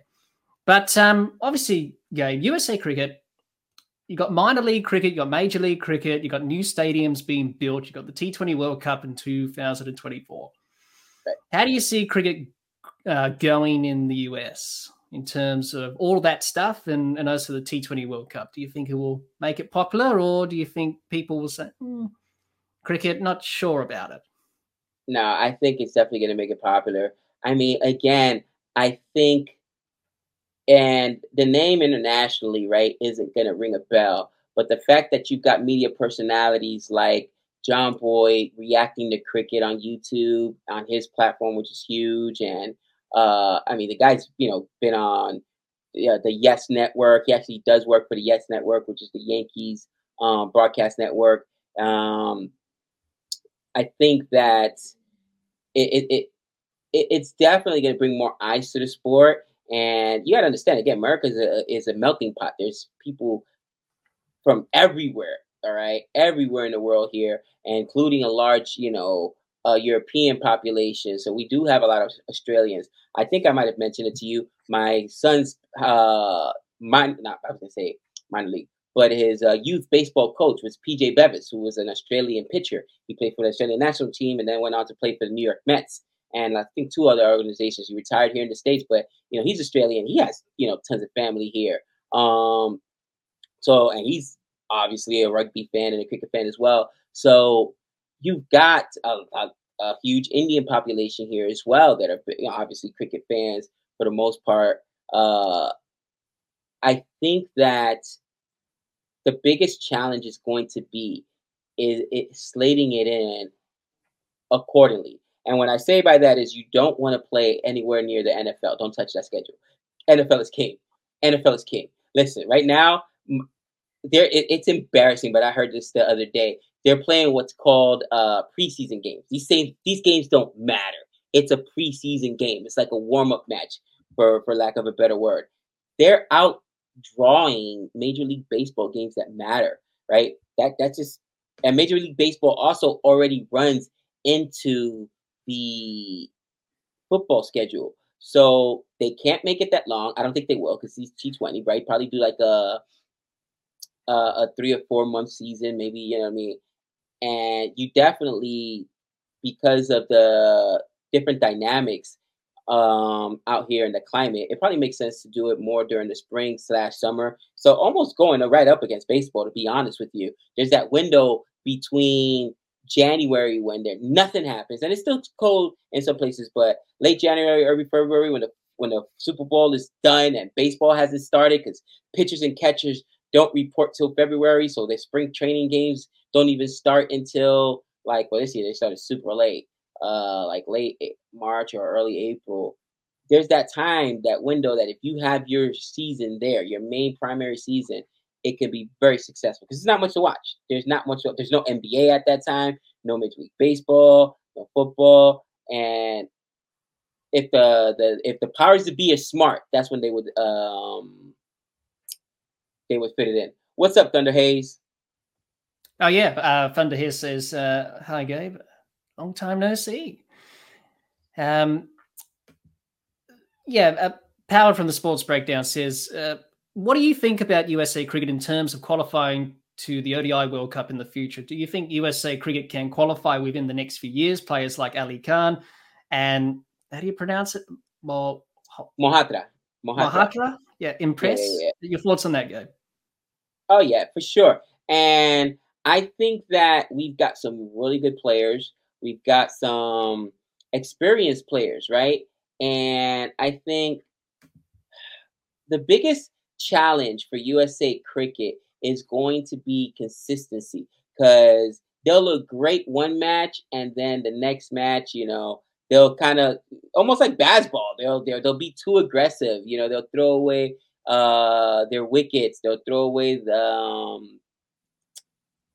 match. Right? They don't play as disciplined, and I think that USA has some really talented players. I talked about Steven earlier. Steven Taylor, man, look him up if you haven't. He's a dog, all right? The captain, friend of the channel, Aaron Jones, he's an absolute dog, or vice captain, actually.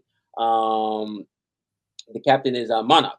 And they've got really good players. I just think it's being able to put it together, play more consistency. And people think, and I get it, they're like, oh, you're getting ahead of yourself. It's Ireland win. It's Scotland win. Oman had some big wins. Oman surprised a lot of people. I'm not saying that USA is going to go out and beat India. All right. I'm not saying that, but they're going to get, in my opinion, they're going to get further in the tournament than a lot of people think they are. I mean, they went through a stretch too, man, where they had won like 8-9 matches in a row, including, beating Canada, Argentina, Papua New Guinea, Namibia. So, I mean, they're already dominant, I should say, with the associate nations. I want to see what they can do against the big boy talent. Yeah. I'm excited. I'm excited. Next level up.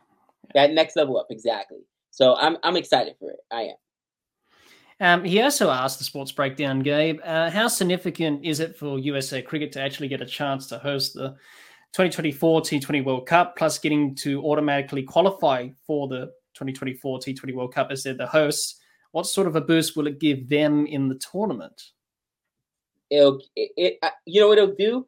It's going to get a lot of seats, a lot of fans in those seats. Because, okay, yeah, we're playing, now we go. Because you're going to get your regular cricket fans that are going to come and watch the games any which way, right? But USA's in there, oh yeah, just in and of itself, they're going to have a huge fan base that are going to travel to those games that USA is playing. And then, inevitably, when USA, knock on wood, it doesn't happen, but when they don't make it further, now, they've already discovered another team and they're already down in the vicinity. Let's go catch another game. So I think it'll help the tournament, in whole. And I know that that's probably what do you call it? Like a selfish opinion of it, but I just think it will. And so that's why I like when the host nation gets the automatic bid in. You know what I mean? I'm excited for it. I'm excited for it, dude. And I already told the wife, I gotta go. Guess what? Our vacation is gonna be that year. He's like, that's so cool. There's nice beaches out there in Florida. I'm good. Of course, Fort Lauderdale.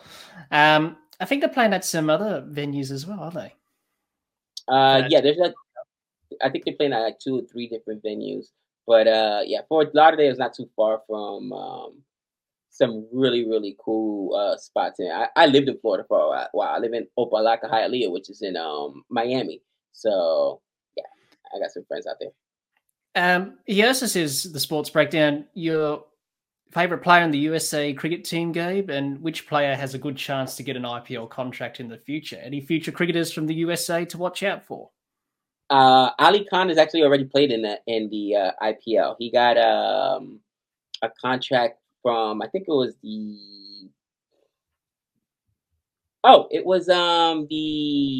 TKR. TKR got him. No, KKR. Sorry, Kolkata Knight Riders. And who has a chance? If you've seen his bat is legit. I already talked about him. Steven Taylor. Steven Taylor's an absolute dog. Um, you know, the law firm who now plays for the West Indies, Hayden Jr. He used to play for Team USA. Now he's with the West Indies, but he also played in IPL. Right? I think he played in IPL, Hayden Walsh Jr. But yeah, check out a guy named Steven Taylor. Mahatra is an absolute dog as well. The vice captain Aaron Jones. They've got some good players, but if I had to just pick one guy, it'd probably be Steven Taylor. I mean, the guy almost had a century in that last match that I watched. Who was that against? I can't remember. Maybe Papua New Guinea. I can't remember. But he can play. He has a serious bat. He's a young dude too. A lot of fun to watch. Very athletic. He can field. One of my favorite players, and of course, friend of the channel, the vice captain, Aaron Jones. He's such a cool dude. He bowls, so he can take wickets. He's more as a batsman, all rounder, but he can help you in different forms. Yeah. So plenty to look out for USA cricket. Gabe, let's talk about your number one team, apart from the USA and Australia, and that's the West Indies. So let's talk about West Indian cricket. And the last couple of series have been very poor. They lost the ODI series against India 3-0. They lost the T20 series 4-1. And they lost the T20 series to New Zealand 2-1. And they were leading the ODI series against New Zealand, but I think it's Right. at 1-1 now because now it's at 1-0. Now it's at 1-0. And that's a frustrating thing, right? Because, okay, they looked decent, and it should have been that India series. I watched like 3 of those matches. And the one where India won by 7 wickets, but go back and I think it was the St. Kitts one. Look at that score. It was much closer than that, okay? Now, India, of course, 68 runs. That was a shellac, and the 88 one was a shellac. And by that time, they were dejected. But they had a chance to win 2 out of the first 3 matches in the T20 series, and they just couldn't. They couldn't do it. I mean, I don't know if it's leadership. Listen, Pollard retiring really hurt the T20 side, and I don't know, man. It's a frustrating thing. To your point, they started off well in that ODI series, and then they ended up losing the second one pretty handedly as well. I think they lost like 50 runs or something to that effect. So, I never want to badmouth players, okay, but I think 2 things are evident from England recently and England's recent woes in T20 and the West Indies. Captaincy matters. And to me, I think Nicholas Perron is struggling with his captaincy, not just making the right decisions, but just his play. His play is suffering as well. Nicholas Perron, such a fun player to watch in IPL, so much potential, but you can see the stress on his face. It just doesn't look good. And it's the same thing, man, for one of my favorite players on the England side, Josh Butler. Same thing, man. Josh Butler had like 4 or 5 ducks in a row, to start off his, his career as a T20 captain. So I just think that's it, man. And again, going back to Pollard retiring really hurt the T20 side. I just don't think that Nicholas Perron is. I don't want to say he's captaincy. It's not. He's too. Maybe he's just too young. He doesn't command the respect of the troops. I don't know. You tell me. Maybe you see something different. And for the West Indies, it's more the same. We can hit, right? Brandon King will go out there and rake, will absolutely rake. You got guys that can, and then we cannot take wickets to save our life. We cannot bowl. We just getting pumped, and that's the problem. You got guys that, or a team that relies so heavily, I should say, on scoring runs and putting up runs, and they can do that, but they struggle taking wickets, and that's why I always say bowling is probably the most important facet of cricket. Yeah, absolutely, it is. Bowlers win your matches at the end of the day. Batsmen score your runs. Powan from the Sports Breakdown says, guys, your thoughts on the West Indies board having conflicts with their players, especially Russell and Pollard, have been complaining about the West Indies board not giving much respect and having contract money issues. That's been an issue of the West Indies for quite a while now. It's not a new thing. And I read the other day, or saw the other day, that Phil Simmons, the coach, and Desmond Haynes, the selector, they said we can't beg players to play for the West Indies, like a Russell or a Sunil Narine. So they've always had these problems for years. Your thoughts on that, Gabe? Because it's a very frustrating issue that they can't seem to agree on anything. I'm gonna sum it up like this. I remember watching an interview with Dwayne Bravo. And was it Dwayne Bravo? It was Dwayne Bravo, Kamar Roach. It was a very prominent West Indies player. And he was so excited to get the call and to get his cap. And they gave it to him in a trash bag. Literally in a trash bag. Oh, Nick and I reacted to it. I want to say it was Dwayne Bravo. If it wasn't Dwayne Bravo, then it was Kamar Roach. But it was like, and he was like, just shocked in himself. Like it was such a unceremonial thing, you know what I mean? Like the least ceremonial way to give somebody their kit in a trash bag. Like no fanfare about it or whatever. And it just, you need a regime change. You need a regime change because that's exactly what it is. All right. The wrong people are getting paid. The money's going to it's being funneled to the wrong people. And that's what happens when you got too many cooks in the kitchen. That's part of the issue with the West Indies as well, because you've got, so many the different islands that need to be represented and different people from there that have, their say. And again, the money's not going to the right places. And I think that's about the nicest way I could put it. So I'll stop myself there. It's just a big problem that they've had. He also says, Powan, also, guys, your thoughts on West Indies Test cricket. It's sad to see West Indies only having a few first-class domestic games as well. It seems that West Indies cricket has gone backwards since the 1980s and 90s. Yes, that's probably an understatement. It has been poor. And I had a look at the stats between Australia and the West Indies, because Australia are playing the West Indies this summer. Right. The West Indies haven't won a test match against Australia since 2003, and that was that famous run chase of 418 in Antigua. And they haven't won a test ever since. It's always been Australia. So they have been declining, especially after 1995, when Australia won against the West Indies in the Caribbean in that famous series where Steve Waugh stood up to Curly Ambrose in that famous altercation that he had with him. But that was the changing of the guard. Sorry? Right. Ambrose was a big boy. It was like 6. Yeah, he is. He wasn't happy that day. Right. In an interview, he said, I was going to knock Steve Waugh out. I nearly did. He would have knocked him out.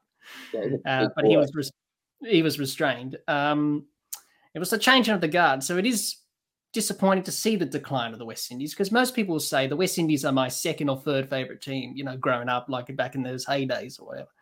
So, Gabe, how do you see the test side at the moment? They've put in some good performances at times. They've won some games, but they've been poor, inconsistent. They go to Australia this summer. It's probably going to be 2-0 maybe. It's going to be a tough tour of Australia. But how do you see the side at the moment as a test unit? You think something in the water? You think there's something in the water? We're just not producing good athletes anymore? No.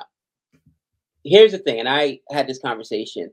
I think that the thing is the West Indies, because of the lack of support at home, because of the lack of, honestly, of financial support, right? These guys, like you said, they're having money issues, contract issues, whatever.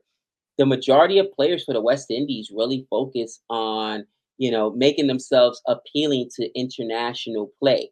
And what I mean by that is some of the best players in the West Indies are all rounders. Even if they're not all rounders, they're all rounders, right? And you fashion yourself to be an all rounder because you can go ahead and focus on your batting. You can be in the nets for 8, 10 hours a day, focus on your batting, or you could be in the nets 8, 10 hours a day, focusing on your bowling. But these guys fashion themselves to be all rounders because I think that it's the easiest way to get those international contracts to play in the domestic leagues like the IPL, like the CPL, like the BBL. And, you know, just think about some of the best names that you've got out there, from a Pollard who recently retired to a Russell, right? Russell the Muscle. To what do you think? It's something in the DNA that makes these guys all rounders? No, they focus on it. They focus. The mentality is, what's the easiest way for me to make a name, put myself on the international stage, so that I can make money, so that I can get paid. Because I'm not going to get paid over here. And that's what it is. That's what it is. And that's a problem of leadership. And it starts from the top. You know what I mean? Don't want your players. You don't want to beg your players to play for the West Indies. Then pay them. Then pay them. All right. But you've got guys that are amazing athletes that are just focusing on making themselves the most appealing possible athlete for these domestic leagues, because the domestic leagues is where they're going to make their money. Bottom line.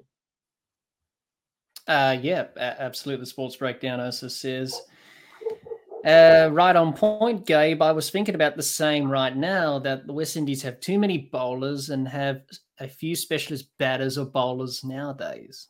Thoughts on that? Yeah, I mean, it's I think of it this way, right? One of the really good bowlers that I like this guy is an absolute monster. All right. And I watch him, is Rashid Khan.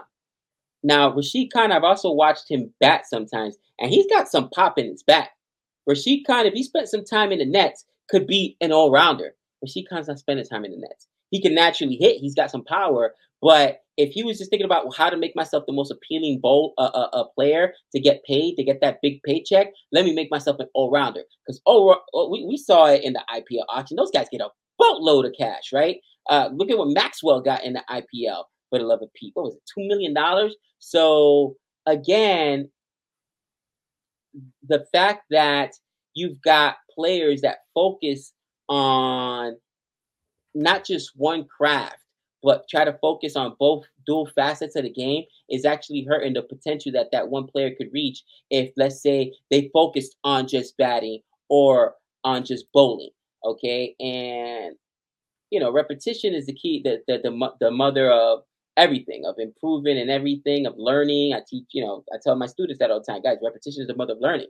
And you're going to get better at something, you do it consistently. But if you're dividing your time up between both facets of the game, and not to mention, you got to also field, whether you're a batter or bowler, you're also fielding, you're not dedicating as much time as you can to your one craft and that one tool. Might it be if you're a better batter or a bowler? So, I mean, I think that, to me, again, what do you think? They don't produce athletes in the Caribbean anymore because the water's different. You know what I mean? The food is different. What changed? Nothing changed. They're still athletes. Did Russell not look at those guys? Don't they not look like athletes? Of course, they're all athletes. The difference is they're not focusing on building a legit test team where you've got your opener that can last and survive the new balls, and guys that are going to know their roles. They got the guys that are strictly bowlers that are going to give you 20 plus overs, in that test match. You got guys that are just thinking, nah, I'm going to focus on this one role for my specific international team. Is I'm going to focus on turning myself into that specialist that everybody's going to want in these domestic leagues. And I don't blame them for that, by the way. I'm not knocking them for that. Yeah, make your money, man. Do what you got to do. Yeah, they do. Also, your thoughts on whether Chris Gale, the universe boss, not getting a farewell match from the West Indies Cricket Board as of now. Previous legends of West Indies cricket also didn't get farewell matches. Your thoughts on that, Gabe? Because he did the last game he did play was out in that T20 World Cup match against Australia last year. That was his last game. Your thoughts on that? I think we bashed the West Indies enough. I mean, they just it's again. It starts at the top, and they just ran poorly. Let's just say that. All right, the organization is ran poorly, and I feel bad for the players. The players deserve better. The universe boss deserves better. All right, Andre Russell deserves better, and I don't blame these guys for basically saying, "Look, I'm gonna look out for me because you're not looking out for me." Yeah. Hopefully they can qualify for the T20 World Cup this year, because they're in that qualifying tournament, Right. which is a concern. It just shows how badly they played in the last T20 World Cup. They could be in danger of not qualifying directly for the 50-over World Cup next year. That's They have to go and play in that. reality. That is a reality. It's the reality of West Indies cricket at the moment. But let's hope they can get back to some sort of their best. Now, Gabe, you and me, we support this team, and let's talk about Australia. Let's talk about Australian cricket.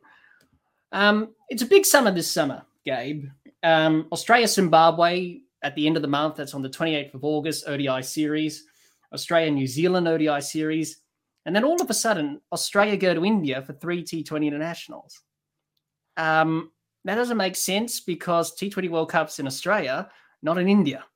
But anyway, we're going there. And then Australia and the West Indies for 2 T20s. Australia versus England for 3 T20s.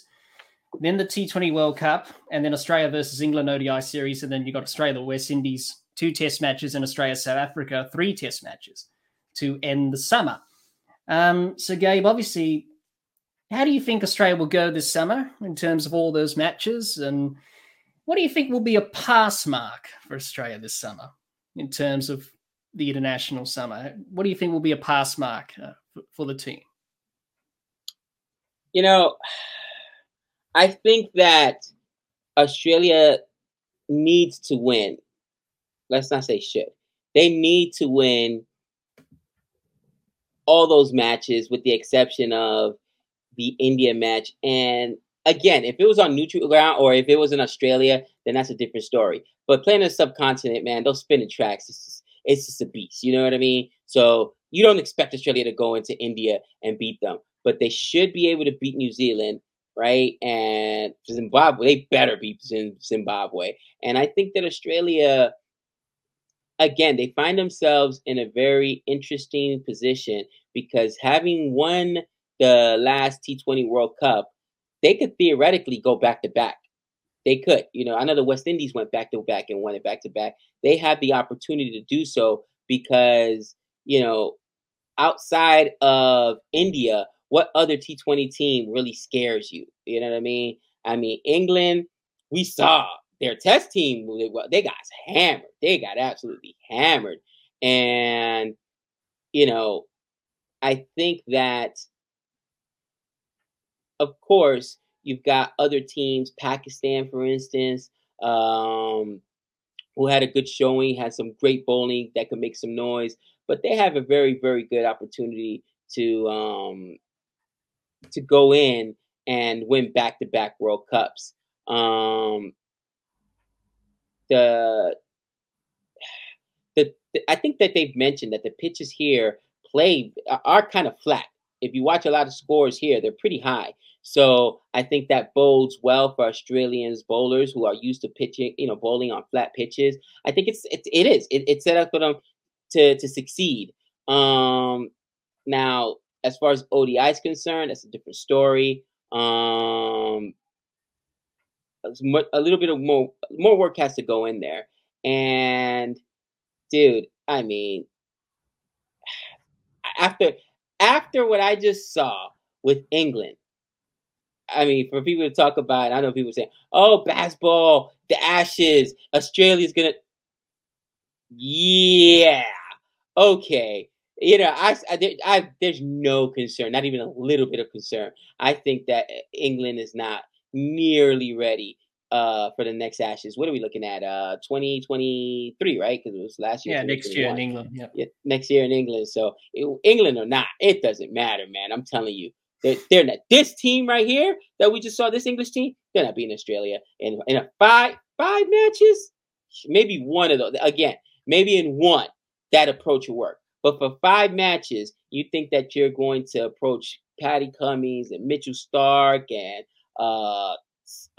I'm drawing a blank. Jason Hayward. You think you're gonna stop? Those guys are gonna eat you alive, man. They're gonna eat you alive. So unless England changes their approach, it'll be back-to-back T20s and back-to-back Ashes victories for Australia. I mean that's my prediction. Not a whitewash though, Jihan. Jihan's calling for the whitewash, I'm sure. He probably is. He probably is between the Australia and the West Indies, and probably Australia, South Africa. I'm sure. But some questions here from the Sports Breakdown. The 4 test series between India and Australia next year will be crucial in the context of the WTC. Do you think Australia can win 2 test matches, at least in India? It is going to be tough. That's the biggest test for Pat Cummins as his captaincy career. What do you think, Gabe? Can we beat the juggernaut that is India? They haven't lost a home series in test matches since 2012. Well, since 2013, sorry. That's the last time. 2012, they lost a series at home. I'm thinking to myself right now, who's the second spinner that Australia is going to go to? Because you need to. You absolutely need to.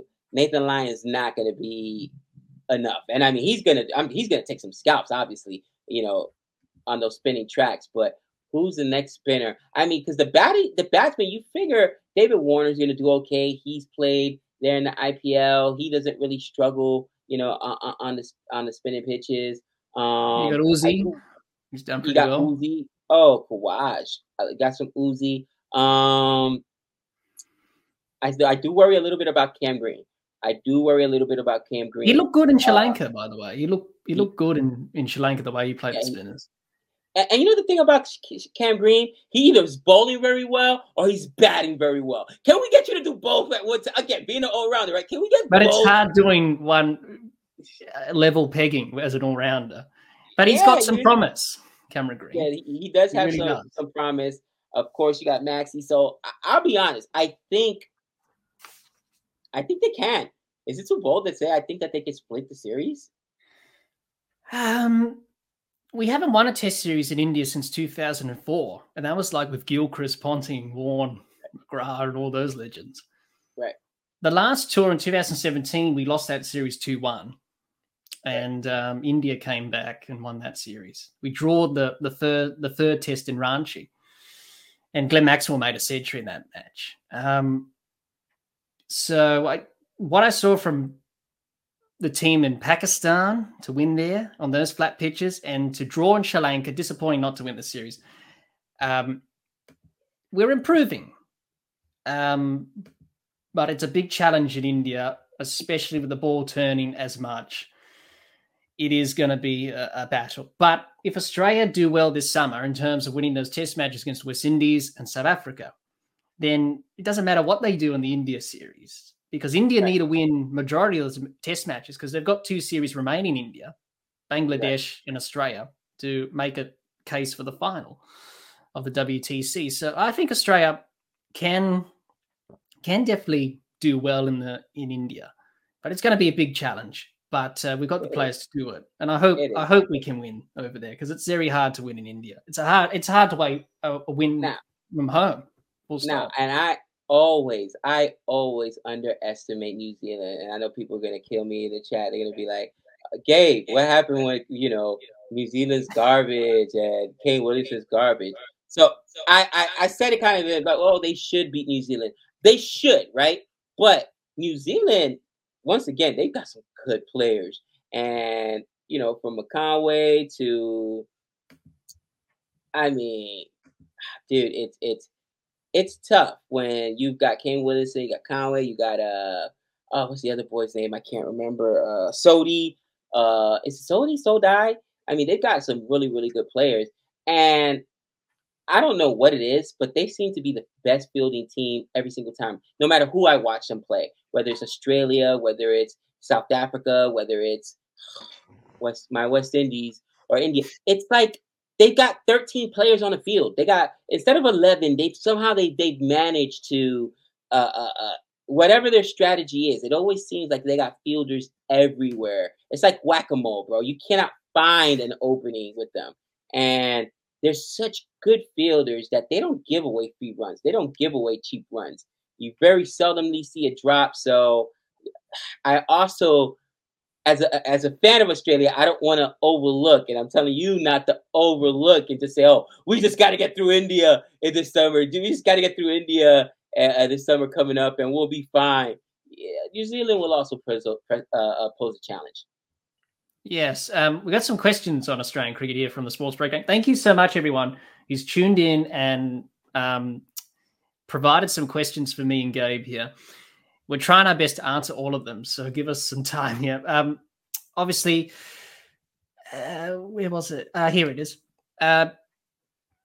He says, I've been very impressed with Pat Cummins' captaincy so far in tests. It isn't easy for a bowler to lead in test cricket, especially being a fast bowler, as you tend to get injuries. Gabe, that was the other question I was going to ask you. How do you think about Pat Cummins? From Tim Payne to Pat Cummins and the change of leadership and the change of coach as well. How do you see, because he got criticized, Pat Cummins, for what happened with JL, as we all know. Right. But how do you see him as a captain thus far in his short test career as captain? I was concerned when he became captain that he was going to overbowl himself. And honestly, I felt like he was going to overbowl guys. But it's been the quite opposite. I think he's underbowled himself at times and, left some overs out there. So maybe that's to his credit. I still don't know. Obviously, you can't argue with the record, right? He's been a really good captain, successful captain. He's been winning games. But I think that the fear with a captain is that they could either underbowl themselves or overbowl themselves. And I thought that knowing that Pat Cummins, a guy that always wants to bowl, I thought he was going to overbowl himself. But to me, I think it's been quite the right moments to impact games, like that Sydney Test match where we needed those wickets. He came in and got rid of Butler and Wood with two wonderful deliveries to get them out LBW. He just picks the right moments to come in. So he's got that balance right. And I think that that's what he does the best. He'll come in when the team needs him, but then he'll put other guys in a position to be successful. And, I think that the way that he's managing, and I really do say managing, because if there is a weakness in Australia, it's definitely Australia, much like England, has struggled with those openers. And outside of David Warner, that door's been revolving, and Pucovski, with the concussions and Joe Burns, who had that poor run of form in that India series. Yeah, Joe Burns. And he's just been managing to get enough out of his batsmen and put him in the right position. David Warner doesn't have long to go in his career. Yeah, Steve Smith's been a bit down in form. Yeah. And then you got Marnus, and then Travis Head's been a bit poor in the subcontinent of late. And that's got Cameron Green, and you got Alex Carey as keeper. Think about that. So that's what he's working with. Aging David Warner, Smudge, who, like you said, can be up and down. I was absolutely hammering. I wanted him gone because I wanted Uzi on the side so bad because, I'm a fan of Uzi. And, I'm like, please, I don't understand why they refuse to give Uzi a shot. You know what I mean? And, Uzi's gotten a couple opportunities, but not as many as I think he can. And, I think in his last game I saw he put up like 70 runs, right? He opened. But then, I feel like it took him so long and they pushed Travis Head so much. And I'm like, come on, the guy was just better, flat out. I know that he was a JL's guy, but he was just better. And Cam Green, will either bat very well. He can give you 50, 60, 70. I think that same game with Uzi, if I'm not mistaken, he also put up 70 or so in the first inning. But then he gets, they don't even put him to bowl because he's so inconsistent, man. He's so inconsistent. I don't know. I don't know what it is about Cam Green. Like he's either one or the other. And to me, his bat isn't just an what do you call it? He's not dominant enough to just be a batter. So he needs to be an all rounder. And it's funny because people told me, well, in the beginning of his career, Gabe, he was more of a bowler and couldn't bat. But so now he's batting and can't bowl. I mean, what That's the thing with all rounders, really. They either start out as a bowling all rounder or a batting all rounder, and he's more of a batting all rounder. But he's got a lot of potential. They didn't bowl him much in Sri Lanka because they didn't need to, because especially in that first test, Nathan Lyon and Mitchell Swepson got majority of the wickets because it was turning. Jack, give me one. And I know we're live, man. Give me 1 second. I got to take this real quick. That's fine, Gabe. You got to do what you got to do. Oh, I can't remove myself from the screen. Sorry. Oh, sorry. I got to do that. Sorry, everyone. Gabe's got to dip out for a minute, but he'll be back with us just after this. So yeah. Sorry about that, everyone. I know that everyone's got a lot of questions here. Obviously, Gabe has to take a phone call, but he'll be back very shortly. Purlish Singh, how are you? I hope you're well. Sports Bit, how are you? Thanks, everyone, for tuning in to the live stream. It's a great discussion that me and Gabe are having. Gabe will be right back. He's just got to attend to something, and he'll be back in just a few minutes. But keep those questions coming in. We're trying our best to answer all of them as we can. There's been a lot of questions, so thanks everyone who's been watching as well. So we'll continue on answering your questions on everything. So I'll try and answer some questions while Gabe is busy. No, I think Gabe is ready. I think he's. You're good, Gabe? Yeah, I'm good. It was just a family thing, and I was like, wait, I gotta answer this because it's late on my side over here, and yes. I'm like getting a call this late. I was like, okay, it could be something in an emergency. But family's important, everyone. You make sure you hug and love your family members because time is so precious, isn't it? Absolutely. Where were we? Everyone's got questions here. I can't keep track. It's like on CFA with the live stream, everyone with the chat going everywhere. We're trying our best, everyone, but thank you so much. I really appreciate. We've gone for 2 hours. It's a marathon innings here, but we're plowing through it. We've got lots to talk about, and we love talking cricket, do we, Gabe? I know. Absolutely. This question here, Gabe, from the Sports Breakdown. Also, I want to ask this from both of you. Why do Australian batters generally struggle with left-arm orthodox spinners? I've seen many times in Test cricket, Australian batters struggle, especially in Tests. Yeah, we have, because they're not easy to play. Left-arm spinners turning the ball, especially in that game against Sri Lanka. Correct me if I'm wrong, Power, and if you're watching, Pradap J. Surya, he's a left-arm spinner, isn't he?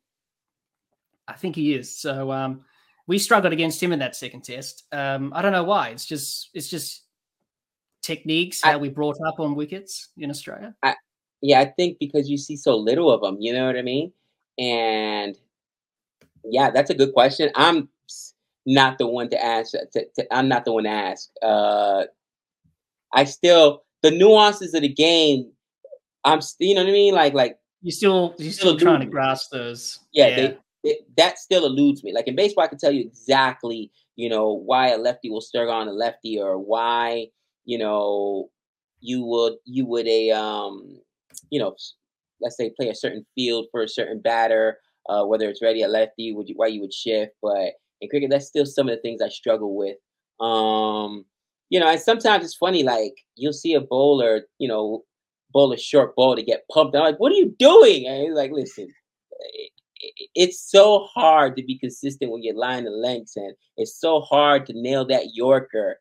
And it drives me crazy. Yes, he is a left arm spinner, Pound says, and also Rangana Hever was as well. Yes, he was. Pulish Singh says the straight ones from left-handers keep them confused and uncertain. Arm ball or left armor is lethal. Yes, they are. You got to have that variation in the attack. Where was the other questions that I had here? Here we go. Steve Smith. Do you also think that Steve Smith should focus on Test cricket and should let go of T20 internationals because it seems he has lost his groove in Test cricket a bit? Should he just do what Joe Root did? What do you think, Yes. Gabe? Yes, because I've seen Steve Smith look amazing in Tests, and for some reason he just looks lost whenever I watch him play T20. He really does, and especially the last few seasons that I watched him play in the IPL, look terrible, just terrible. And he's in between. He doesn't, I think he's one of those batsmen that has to build an inning, just can't start firing. And he needs like a lot of information to be able to read the pitch, read what the bowlers are doing. And again, in T20, you almost got to start firing from ball one. You know what I mean? You can't just chew up 2 overs, 12 deliveries trying to read the pitch and see what the bowlers are doing and get their timing and cadences down and stuff like that. So I think that, the he's a student of the game, and Steve Smith is a student of the game, but that benefits you in the longer format of the game because now you can use what you learned in the later on, you know what I mean, later on in the innings. But again, the limited overs, it's you're firing from ball one. And I think that's where he struggles a lot. Yeah, he does, and it's a bit slower for him as well. T20 cricket for him, it's sort of not his forte. It's more one day in Test cricket for Steve Smith, I think. Right. Well, because players can't play 3 formats anymore, so he probably just have to give up a format if he wants to keep playing at the top level. You're gonna see so many players start giving up formats, and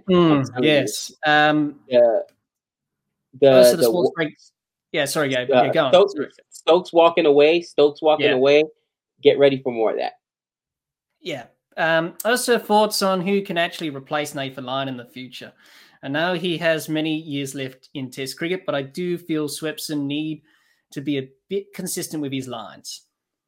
So who do you think is going to take his place? Because he's been playing since 2011, Nathan Lyon, and he's one of the best off spinners that we've ever had. So who do you think is going to replace him, if you could think of any names? But I mean, you already said the name, Swepson, right? Swepson looked good in that last match. Was the second match? He had a 3-wicket haul, decent economy rate. I mean, he's not Nathan Lyon, right? Nathan Lyon will give you 20, 25 overs, and it seems like his economy rate is always under 4. He'll be, 2s, 3s. But I do like Swepson. I like his stuff, and I think that he has the ability to get some of those bad wickets. Does that make sense? Players will put themselves in a bad position trying to take him on, and like, what do you do? I'll take it. It's like the balls sometimes look so bad that they're just like half trackers and stuff. Yeah, you know what I mean. So yeah. I think that's going to be the replacement. That's a logical replacement, right? Because now he's got multiple innings so far under his belt of T20, and he's done it. Not T20. I'm sorry, of cricket. And yeah, it was in that Sri Lanka match where he took, I think, 5 total. It was 1 innings. He took 3 wickets. Another one he took 2. So I like Swepson. How about yourself? Yeah, I think Mitch can do that. What he's thinking about there is with his lines, he can be a bit inconsistent, but all leg spinners are like that. You just got to give him time and confidence. People were on his back after what happened in Pakistan, but that was Pakistan. It would have been different in Sri Lanka.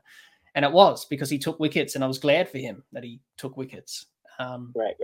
He's a young guy. Well, he's not young-ish. He's in his late 20s, but he's got experience. So if he can build on that, he probably won't play in the Australian summer. He'll probably get a go in India. That will be the next series for him. He'll definitely play 2 spinners in India. But, definitely one to look out for there. Another question from the Sports Breakdown. What do you think about the resurgence of Josh Hazlewood in the past 2 years in all three formats? For me, it seems that Stark has declined a bit and Hazlewood is in his prime. Any thoughts on that, Gabe? Because he is a good T20 bowler now, Josh Hazlewood. He won the IPL for the Chennai Super Kings. I mean, he is an absolute animal with the ball. Josh Hazlewood, I called him Patty Cummings light. All right, he's so consistent on his lines and lengths. He really is. And he's got the ability to delivery after delivery, just put the ball where he wants. And, I don't think calling him Patty Cummings light is disrespectful. You know what I mean? I just think that he's not quite there at the Patty Cummings level. But yes, the last 2 years, and yeah, even in T20, he's been really, really good, really, really consistent. And that two-headed monster, again, Mitchell Stark, I don't think any of them have stuff. And in baseball, we call, guys pitches stuff, just pure stuff. You know what I mean? Patty Cummings doesn't have the stuff Mitchell Cummings does. He just doesn't. Neither does Josh Hazlewood. But Stark is always hurt, and he's at times very inconsistent. And you're like, I don't get it. With the arm this guy has, why isn't he more consistent with his lines and length? And, why isn't he's probably not that sort of bowler, really. He's more erratic. That's how he bowls. That's what it is. He's erratic. He's just erratic. You know what I mean? He sort of reminds me of Mitchell Johnson in his early part of his career, where he's a bit he's a left armer as well, and he was a bit over the place bowling wides and down the leg side of that. Stark can be like that, but when he gets it right, he gets it right. When he bowls those Yorkers to the tail, he's lethal. So he's still a valuable asset to this Australian bowling attack. But for sure. At times, he can be a bit inconsistent with his lines and lengths, but Australia do like him because of that left arm variation, especially in the subcontinent when you have that ball reversing. And it gives a different look. It gives a different look from obviously a Patty Cummings and a Josh Hazlewood, who are right-handers. But again, I've seen innings, man. I've seen innings, man, where he will bowl 3 or 4 just wides in a row, man, and it just drives me crazy, man. It really does. Bendover says Stark and Bolt were unplayable in 2015. Now they are just as good. Yeah, even Trent Bolt's pretty good as well. What he's done there. Another question here from Pulish. Who are the spinners in domestic for Australia? Any good ones? Not many I can think of at the moment. There's no one really banging down the door to replace Nathan Lyon or anything like that. There's some around. I think Todd Murphy from Victoria is a good one to look out for. He's been playing some cricket for Victoria. He's a promising bowler. So we'll see how he goes there. Now, Gabe, let's move on to our next topic. It's a bit of a marathon, this chat, but thanks everyone for sticking with us. We're getting there. We're nearly finished, everyone. Let's talk about cricket in the Olympics, Gabe. And it was talked about a few weeks ago, I think, that the cricket's been shortlisted for the LA Games in 2028, and the ICC have to prepare a presentation for them, for the committee. And also for the Brisbane Games in 2032, because the next Olympics after that will be in Brisbane in Australia. And Cricket Australia are launching this program to get cricket into the Olympics in that edition. Do you see cricket being in the Olympics in LA, Gabe? Because, it's up to the committee to decide whether or not they should have cricket in the Olympics or not. I think they should. And I'll take it a step farther. I think it's going to happen. One of the things that Nick and I heard a lot when we were down there in Florida was, obviously USA Cricket, people were excited about it. And we heard, obviously, about the IPL coming out here. But we also heard about cricket in the Olympics, man. And if that happens, I think that it's really going to, on an international stage, just blow up, right? You're gonna get so much more interest from other countries, and it's just a much bigger platform. So I think it's gonna happen. I hope it happens. I'm excited if it does. To your point, it's here. So that'd be such a cool event to attend. Um, I would just question the again, are we going to get the best players? Because that's think about that. If it's cricket in the Olympics, you want the best players there, right? I'm assuming it'd be just like the basketball in the Olympics. Doesn't matter. They're gonna have the NBA guys play in the Olympics. So are countries gonna send? Are we gonna see a Virat Kohli? And I know you would think he's a pro. Oh, so what? You see James Harden in the Olympics. You know what I mean? He's a pro. You want to send your best, right? So and along with the domestic leagues and the commitment to tests and all the other schedules that are out there, like would they restrict their players from going? I don't even know how that would work, man. But I think it's gonna happen. I hope it happens, and I think that it will help grow the game. I think it will as well. Be interesting to see how it goes. It'd be great. It would be great for USA Cricket if that was able to happen. I think they're pushing that as well, but purely it's up to the organising committee to make that decision. It's in their hands. Right. But we did see women's cricket at the Commonwealth Games, which is like the Olympics, but for Commonwealth nations. And cricket was first played at the Commonwealth Games in 1998. That was the men's. They played one-day cricket. And South Africa won the gold medal, actually. And Australia won silver, New Zealand won bronze. And then they brought cricket back this year, but women's cricket only. And Australia won the gold medal, obviously, because they're the strongest team. India won silver and New Zealand won bronze, defeating England in that bronze medal match. So it can work, like a T20 sort of style. It can work. You have to include men and female if it goes to the Olympics. So it'll be interesting to see what happens here. But I'm not sure about LA, to be honest. I'm confident about Australia because it's Australia. I'm not so confident about America, LA, because, I think the other sports they listed there, Gabe, I think it's competing with other sports. Here's what they're competing for: baseball, softball, flag football, lacrosse, breakdancing, karate, kickboxing, squash, and motorsport are the other 9 sports that are competing with cricket for the Olympics in 2028. Right. Well, I mean, I can tell you that I think baseball is already losing a lot of audience, and it's they call it America's pastime, but I just don't see it. Plus, they got the World Baseball Classics already, so it's like they've already got the other tournament. Those other karate, lacrosse. I mean, I believe, they've been in there already. Breakdancing, I can't see breakdancing topping cricket. And And again, the fact motorsport that as well, it doesn't make sense. yeah, no, I mean, I think there's a pathway for sure to be there. And LA actually is going to be one of the venues for the IPL league that's coming out here. So they're already going to have that built-in audience out there of cricket fans. I just think it's a no-brainer. Yeah, hopefully we do see that in 2028. But I'm not sure about it. I'm sure about Australia. I'm confident about that. Not so much with LA, because the organising committee, you see. How many of them have watched cricket? Probably not. Right. But I mean, we'll see. I mean, I see what you're saying, but I just don't. If they were up against flag football, really, if they were up against more serious competition, I'd be like, okay, but really?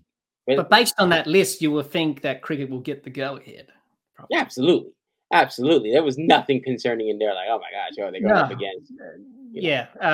Ben Over says it's stupid that a game like cricket isn't included in the Olympics, and some weird unpopular sport is included. Yeah, we just talked about that. Imagine motorsport winning a gold medal for coming first across the line, or breakdancing. I don't know what the Olympics are doing, but they what do you call it? Badminton. Yeah, badminton in the Olympics. Come on.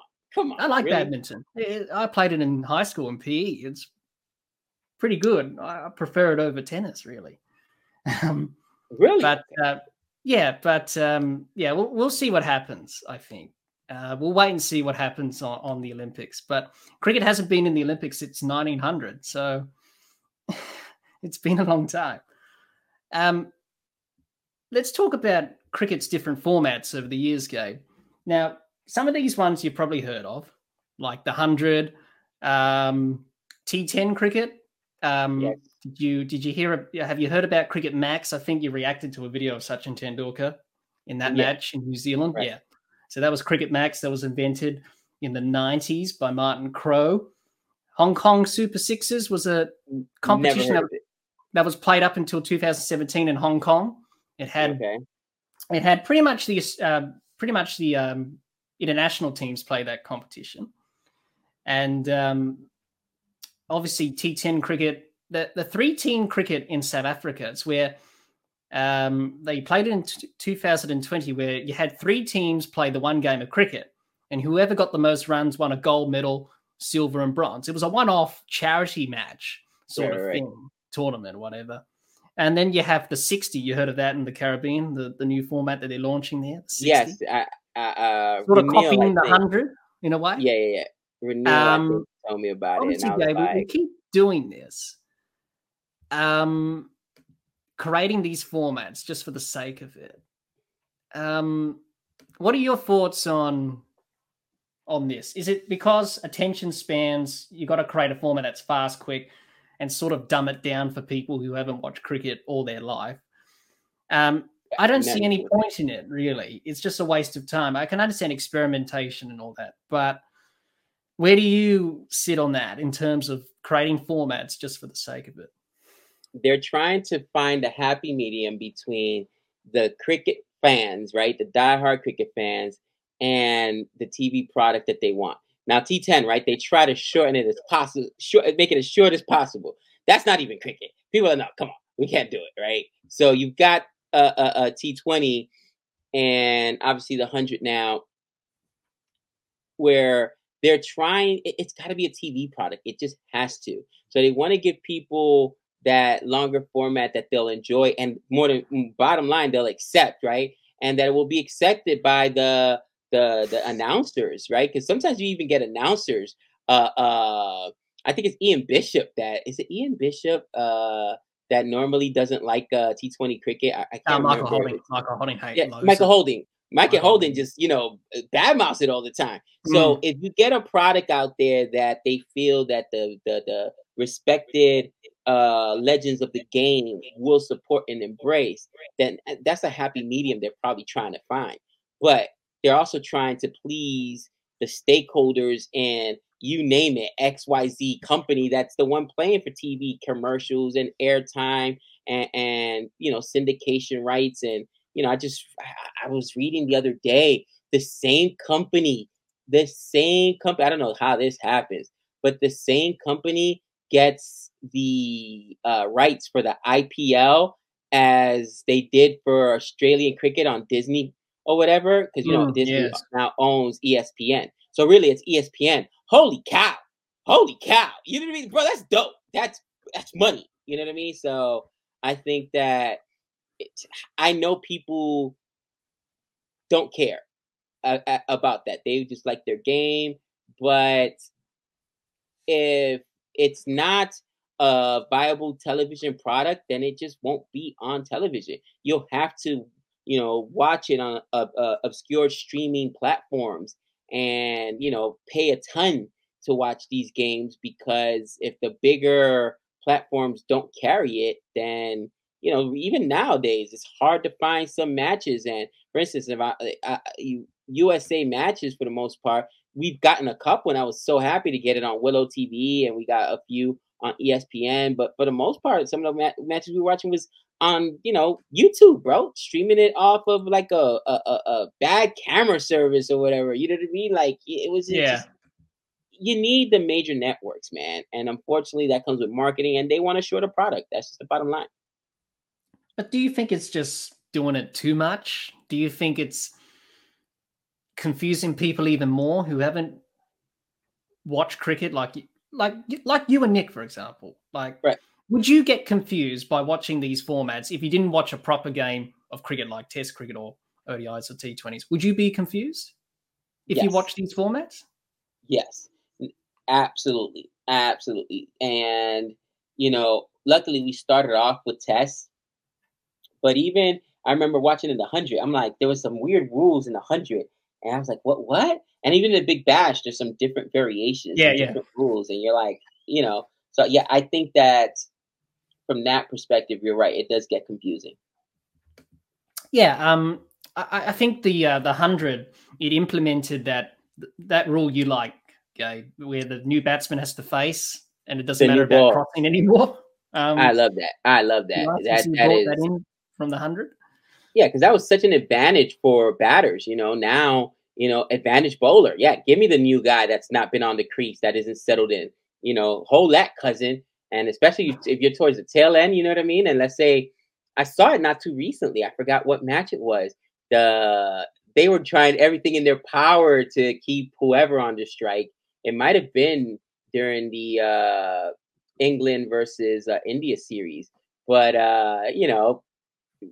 there like 3 wickets fell, consecutive, boom, boom, boom, and was it who was it that was left with? It might have been Moeen. Like, I can't remember, with his bat in his hand. You know what I mean? A guy that could have got you those extra runs you needed, but now that new batsman, usually it's a bowler that's coming in, has to face the new ball. Not the new ball, but has to face that first ball off of a bowler who's established when they haven't even had any time on the crease. It's advantage bowler for sure. I love it. Absolutely. That rule's not that law, that playing condition's not coming into October, so we'll see it in the T20 World Cup. That's for sure. Oh, but it's coming. Oh, but it's coming. It's coming. It's coming. So yeah. So I think for the women's 100, I think that's a positive for the women's game. So I see a positive in that. Because women's cricket doesn't have a lot of franchise cricket as it is. It's only the WBBL and the women's 100. And then probably next year you're having a women's IPL in March, apparently. So for the women's game, it's good for the women's 100, but for the men's, not as much because there's enough franchise cricket. I can see what the ECB are trying to do, get a new audience in, but people just, it's hard for me to explain because I'm not in England, not from England. So, for those people who are living in England, they're saying different things like, oh, we like it, we don't like it. But I guess the main thing is that you're seeing children there, kids, families, and I think that's good. But whereas other people don't like it. I think the sports breakdown said a question here. Oh, here we go. What actually happened to the Hong Kong Super Sixes? Thanks, Jack, for making me remember this. I love this format way back in the 2000s era. The issue was that the less profile players from each nation took part. Yes, the last tournament was in 2017. So, yeah, they used to play that a lot back in the day. And then they stopped. I don't know why. I don't know why they did that. They just decided to not continue with it. Viewership, man. It either wasn't profitable or viewership. That's what it boils down to. Because you could better believe that if it was successful and it was getting viewership and they were making money, they ain't stopping. What, are you kidding me? You know what I mean? Like, listen, that's all about, man. It's about ratings and viewership. If they're getting them, that means they got sponsors, they got money coming in. If they don't, they don't. Simple. Yeah, it is. We're finally there, Gabe. The last topic of this discussion. Hooray. There we go. We're going to be talking about the international schedule because that's been announced with the Future Tours program. And it's quite alarming, Gabe. The amount of cricket, the next cycle from next year to 2027, 173 test matches, 281 ODIs, and 326 T20 internationals. Compare that to this cycle, the current cycle at the moment, 151 test matches, 241 ODIs, and 301 T20 internationals. So that number is increasing year on year. Also, Gabe, for your West Indies, they do play the most T20 internationals in this cycle. They play 73 matches out of everyone else. They play the most. In terms of test matches, no surprise, England play the most, 43. And for ODIs, it's Bangladesh, actually, with 59. So And they play the most matches combined of all the three formats with 150 as well, Bangladesh. Interesting. So with the rapid rise of T20 leagues domestically, there's a lot of cricket being played and scheduled, which is quite ridiculous when you look at it. But that's what the ICC have done. I'm going to tell you right now, unsustainable. Yes. Unsustainable. The You're going to words get right a out of lot my of mouth. canceled match. You're going to get a lot of canceled matches, and you're going to get a lot of matches where we're not going to see, the top players for, pick a country, England, Australia, India. You're not going to see some of those players in there because they're playing in those domestic leagues and for their home countries, and they're it again, for instance, you just saw South Africa pull out of that ODI match because we were talking about it, the ODI match with Australia, because they're trying to push their domestic league out there. So it's unsustainable. I'll tell you right now, you're gonna add matches. People are already talking about there's too much cricket, and you're gonna add matches. That's just dumb.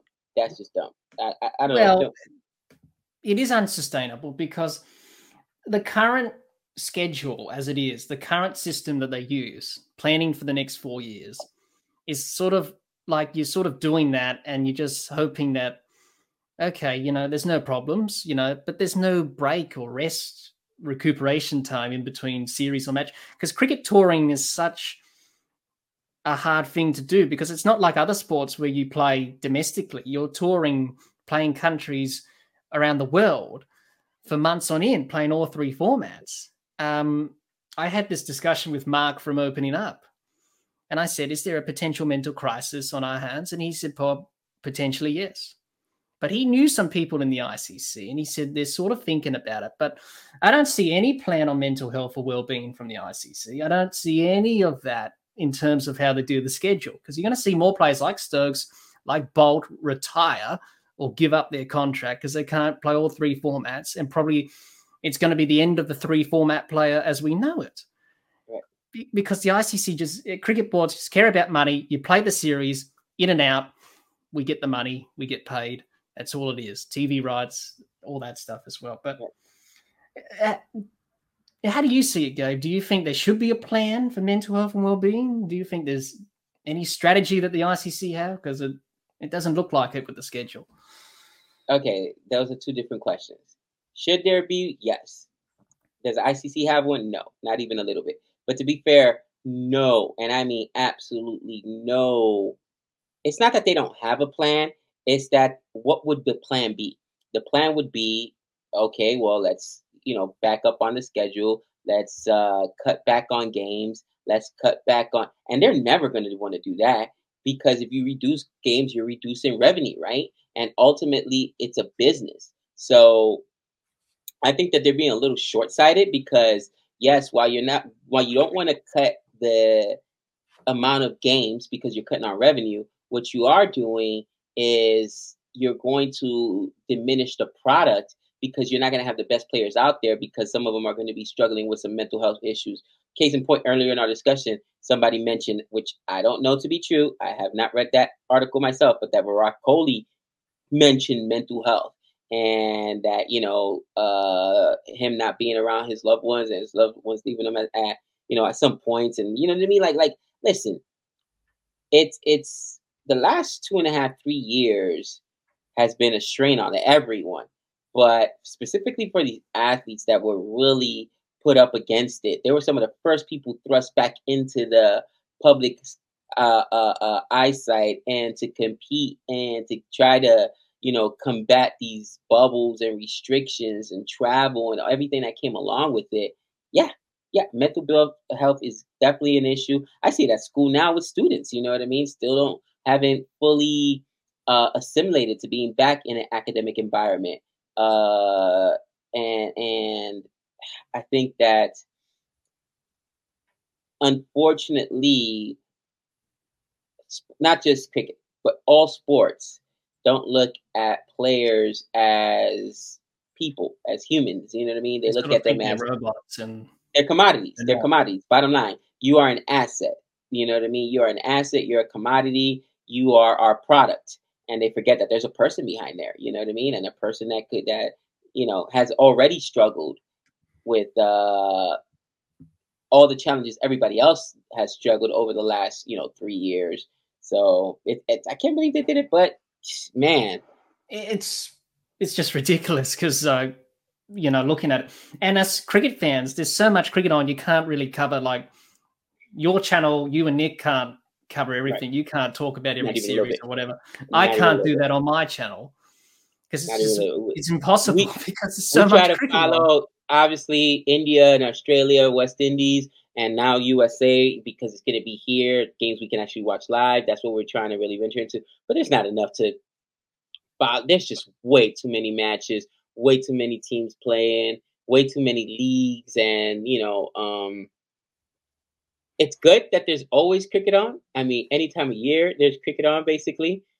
But at the same time, I think that it's diminished the product a little bit as we're losing some of the best players either to retirement or just to injuries. It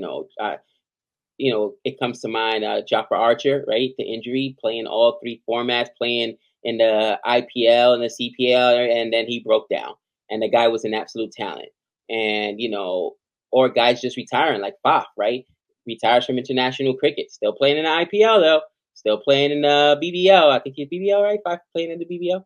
Still playing in those domestic leagues. Yeah, he's playing the BBL this year, yeah. Making that money, but he's not playing for South Africa. He's not playing for his home country. So that's a sad thing. And, we saw the same thing. We didn't, obviously, because we weren't following cricket at the time. But yeah, look, MS Dhoni retired from international cricket long before Nick and I started watching cricket. But we saw about 2-3 seasons of MS Dhoni playing, in the IPL. I think he's may come back again this next season. So, the reality is that,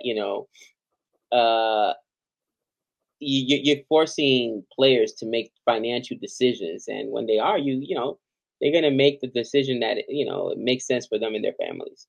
Sort of like Trent Bolt in a way we discussed earlier, really, right. Because he made that decision, and sadly that's the reality of it.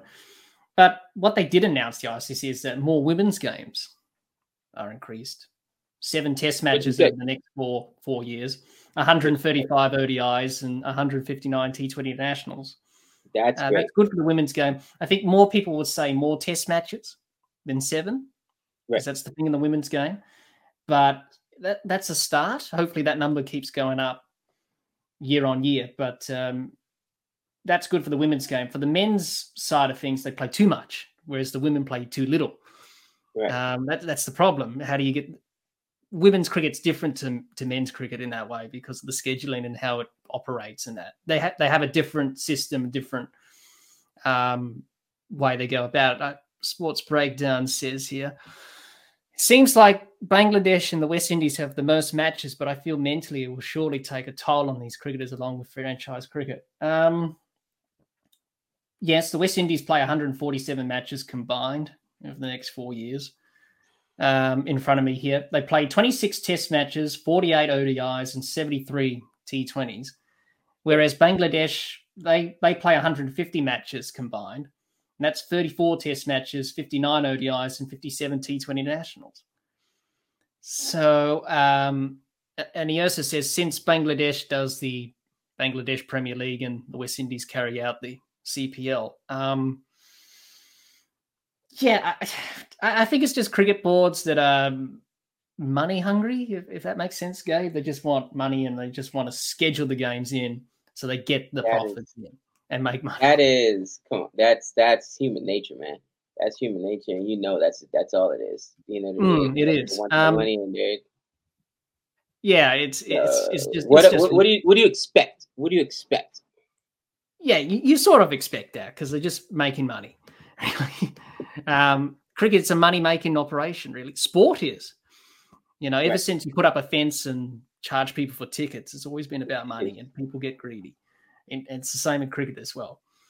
But I think that's done it, Gabe. I think we've reached all the topics, but there's some questions that we have to answer to finish up.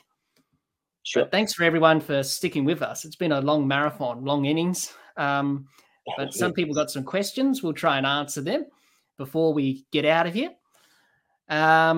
Sports Breakdown, first of all, says, do you think Test cricket should be expanded and more teams deserve to get Test status in the future? Do you think the WTC there should be relegated or relegation as well for teams that end up in 9th and 10th position?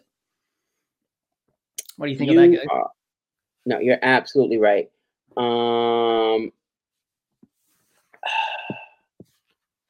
Here's the thing. And sometimes you need to invest in the product. I think the ICC needs to invest in the product by looking at, not necessarily, and this is where I'm going to be, again, a little selfish as an American, but not necessarily just the teams that have the best records, the associate teams, but the ones that may have the largest revenue streams, right? The ones that may be able to that they can expand to. Like, look, case in point, NFL's king of the sports. It's look it up online, man. Billions of dollars, billions of dollars. What are they doing? They're expanding to Mexico. They're expanding to Canada. They're putting NFL teams out there. We're like, what? Yeah, they understand that in order to continue to grow the product, you have to expand internationally. And the way to do that is look at the markets where you've got people that have expendable income, right? Because it's expensive. It's expensive to buy gear. It's expensive to watch these games on TV. It's expensive to go to a game. You know what I mean? Buy food, whatever. Buy a drink. So you want to go to places that you have people that have some expendable income, but that you've got also large fan bases that are used to rooting for teams, will embrace the team. And again, United States, they got a lot of people that are used to following teams, and it took a while for football, international football, I should say, to take off here. But the MLS is here; they're making money. You've got the league's been going now for close to 10 years, a decade, and I think they did it correctly, right? When they came, David Beckham, they threw the. I remember. I don't know if you remember, but it was one of the most lucrative contracts at the time. People were like, David Beckham's not worth $250 million. He's an aged, European, I think, soccer player or football player. Yeah, but he's a name, and he's a name people know, and he was used as a platform to sell the sports to America, to legitimize the sport. So, again, I think that at the expense of sounding arrogant, right? But if you've got to go to those places that have large populations, that have expendable income, that will spend the money, and U.S. is one of those places. Obviously, I think you mentioned, was it Japan or China earlier? China, you said, had the Sixes. What was the name of that? Hong Kong Sixers. Hong Kong Sixers. Hong Kong Sixes. All right. And yeah, places like Hong Kong, like I mean, I'm trying to think of other places internationally, because if you look at the World Baseball Classic, right? Netherlands, Japan, Korea. Korea is actually very big into sports, and Korea has some dominant athletes, man. So I wonder if Korea has a cricket team, but again, that would be a place that if they do play cricket, you want to those fans will already, you know what I mean, used to rooting, used to going out there. That's just ingrained in the culture. So I don't know how to explain it, because I also have met, I've traveled a lot, and I've gone to places where sports aren't really ingrained into the culture, and if it's not, you're not going to see people dedicate hours of their life to watching games and to spending, thousands of dollars a year to buy apparel and go to games and stuff like that. It's got to be ingrained into the culture already, if that makes sense. Yeah. It's sort of like if you're growing up with it and it's a part of the culture of your country or whatever. Like here in Australia, cricket every summer, play cricket. It's ingrained in you from a young age. So but it's important for the ICC to keep expanding and keep giving countries test status. Maybe the USA, Gabe. And I did read a report that they said we want test status by 2030 or something. Yeah. That's been the word. Nate from USA Cricket talked about it, and he not sure how much of a reality that is, but that's the hope, and they're hoping that with possibly, obviously, 2024 we got the T20 World Cup, and then of course the Olympics. Hopefully, if cricket does make it into the Olympics, that'll give it enough steam that, okay, we'll put the money behind it and get the investors to, and the, what do you call it, the sponsors, to push and get, because again, that's the problem. Tests just cost so much money to have those, huge test matches and travel with the entire team. Like, I get it. I understand why it's an expensive venture. A test match can be played over what, 2 months or whatever. You got to house those players for that amount of time. You got to feed those players for that amount of time. You travel. It's not a cheap thing. So I understand the logistics of it, why it's so expensive. Yeah, absolutely. And some cricket boards don't make money from it either. They lose money from test matches because no one watches them. Like the West Indies, for example, there's barely anyone there, which is sad, really. Because they had many crowds back in the day. Because they're losing. It's sad. Yeah, Nobody goes to. If when you win, people follow. When you lose, they don't. It's just that simple. Yeah, it's just the way it goes. Hardcore fans will go no matter what, but people want to have a good time and they enjoy when their teams win. When they lose, then you only got miserable people like you and I that are go there. You know what I mean? We're gonna go and get mad that our team is losing, even though we knew they were gonna lose. But we're gonna go and watch them, or we're gonna watch them on TV. But that's just how the what do you call it, the casual fan is. He also asked the Sports Breakdown. Also, what do you think about Pakistan players not taking part in the IPL or not even having a bilateral series against India? As a neutral fan, I want to see an India versus Pakistan test match in the future. Yes, it's probably not going to happen for a long time, or if ever. Listen, the only politics that goes behind that, yeah. I just don't see it happening. Yeah. No, only in T20 World Cups or World Cups you'll see that. And the match against India and Pakistan at the MCG for this T20 World Cup's packed, so it's already sold out. He said it's already sold out. Well, I remember the one in Adelaide, the 2015 50-over World Cup that was played in Adelaide between the two countries.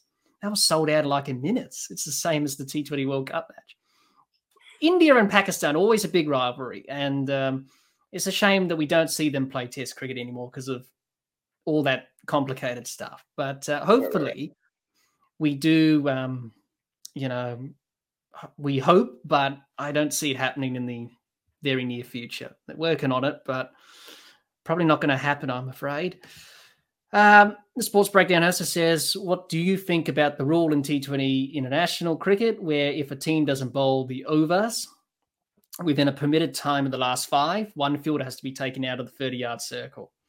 So this is sort of like the thing that they have in the 100 with the over rates. That's another thing that T20 cricket have got from the 100. What do you think about that, Gabe? Sort of disadvantages the bowler a bit, having a fielder not outside the circle. You know what? Pace of play. And that's what I'm thinking about. It's the same thing in baseball, right? And people hate it, but you have to understand it's got to be a quick game. You want to try to get it in that time frame of 2.5 hours. Pace of play is a big thing. NFL does not struggle with it. 2 hours average game. Even there are games that may go into like overtime, still are done within 3 hours, right? Usually it's 2 hours and 15 minutes, something like 2 hours and 30 minutes. NBA game, if you ever watch an NBA game, again, 4 quarters, goes quick, boom, even overtime games, you're done 2.5 hours. You go to a baseball game, it's a marathon, man. You can have games go for literally 7-8 hours. You know what I mean? It's insane. And then we're getting into ODI status. You know what I'm saying? So pace of play. All I got to say is pace of play. And that goes back to trying to make it fit into that television schedule so that you get, example, every time we watch BBL, KFC is a big sponsor, right? KFC wants those games, and they want their advertising so that, people go and buy that chicken, and, that's just real. You know what I'm saying? advertising dollars, man. Advertising dollars. What do you think, pays for these athletes huge contracts and, it is what it is, man. I know people are gonna say, Gabe, do you work for the boards? No, I don't, but I know how the business works. I know how the business works. You know how it operates. I know how it operates, man. I know the background. Maybe a cricket board should employ you, Gabe, and be a part of their marketing strategy. Ah, man. Oh, don't I wish? Oh, don't I wish? I'd fix the West Indies right up. Yeah. Maybe, go over to West Indies and say, right, we need to do this and that. Get us back on top again to the glory days. He also asked the Sports Breakdown, who do you think will reach the semi-finals of the T20 World Cup this year? Any predictions, any thoughts on unexpected teams reaching the semis, Gabe? Unexpected teams. Or do you think it will be the same as last year?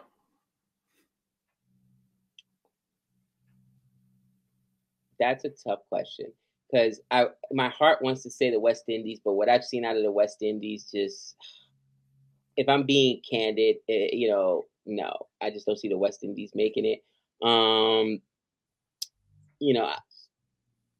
Again, I'm not really too confident that England, who obviously they didn't make it to the finals last year, but they started off the tournament, they were gangbusters, but they've just been the white ball team, both the ODI and T20 team has been, mediocre at best under this new regime, at best, and that's being kind. All right, so I feel like they're putting all their focus back into tests. You know what I mean? Owen Morgan talked about it when he had first took over. That when he first took over as the captain for ODIs, all the focus prior to that had just been on the test team. I think that's where it's going back to. You see some guys playing on a test squad that normally would play on the, ODI team or even on the T20 team. And you don't see that right now. You see guys leaving the ODI team or leaving the T20 team. And yeah, it's probably going to be Australia and India, or Australia and I don't know what the brackets are. But Pakistan has a shot simply because Pakistan, has some great bowling, but then their bats are kind of suspect. So, in a perfect world, we get my West Indies in there, but I don't see it, man. Dark horse, dare to dream. A dark horse. I mean, you can't call New Zealand a dark horse because they got in. What's a team that could? Let's be honest. Namibia is not. Sri Lanka. I was gonna say Namibia is not going to get in there. Let's be real. Maybe a Sri Lanka, Bangladesh, maybe. Sort of unexpected. You never know. They've done pretty well in World Cup tournament. They did well in 2015, but I know that's 50 other World Cup. But South Africa, okay, there you go. South Africa, sorry, I forgot that. Yeah, South Africa. I'm like, Bangladesh, really to win the whole thing? What are you nuts? That's not going to happen. To win the whole thing, but maybe to cause an upset or something. I'm like, okay. No, but South Africa's a good one because they are playing some good T20 cricket at the moment. They won against England. That's what I'm saying. Like South Africa could be a dark horse, but if I'm thinking outside of the normal outside of the top teams, yeah, maybe South Africa because they are playing some good cricket right now, and they've got. So if you had to choose right now, put you on the spot. I know it's a few months out; doesn't start until October, November. But who do you think is going to play in those semi-finals, and who do you think is going to win the whole thing? So your 4 teams to the semi-finals plus your winner.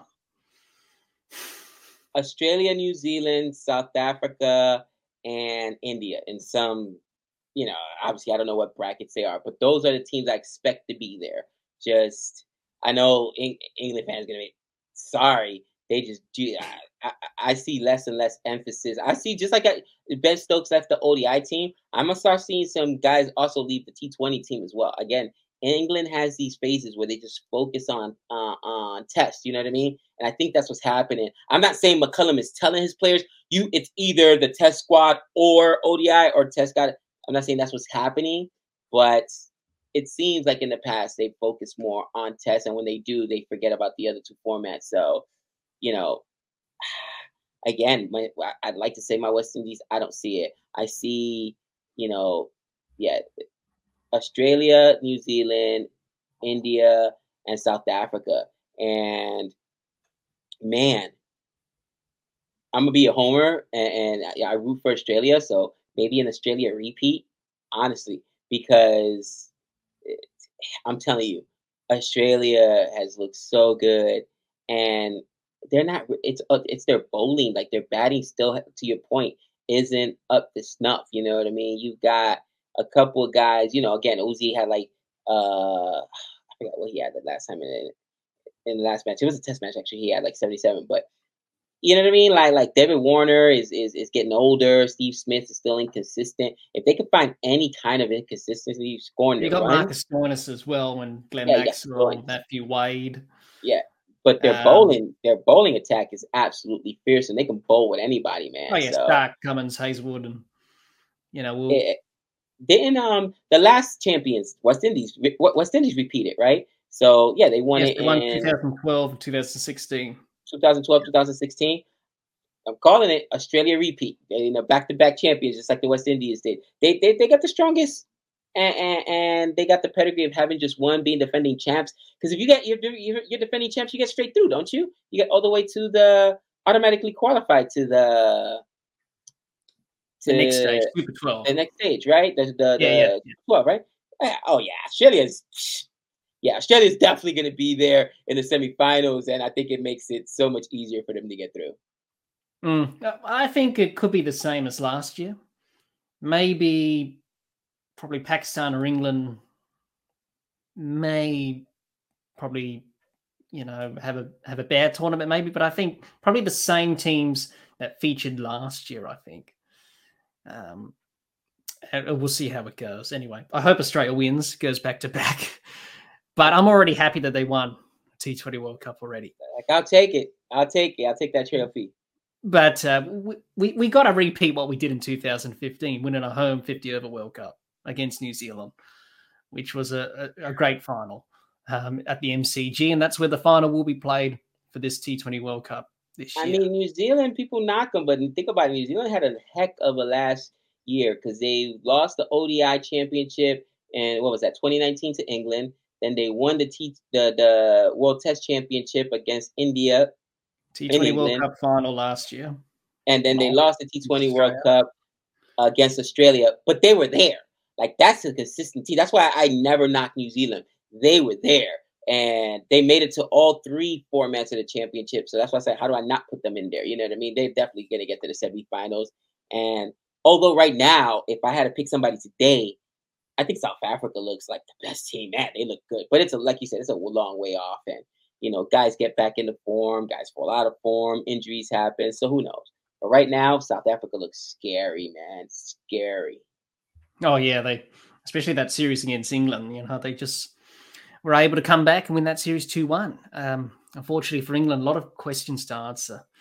It's not easy when there's a new captain and coach, especially with Butler and Matthew Mott now. So they've got a lot of work to do, England. But that happens. They've been dominant for so long in one day in T20 cricket. You're going to have a patch where you're just going to drop off a bit. That happens.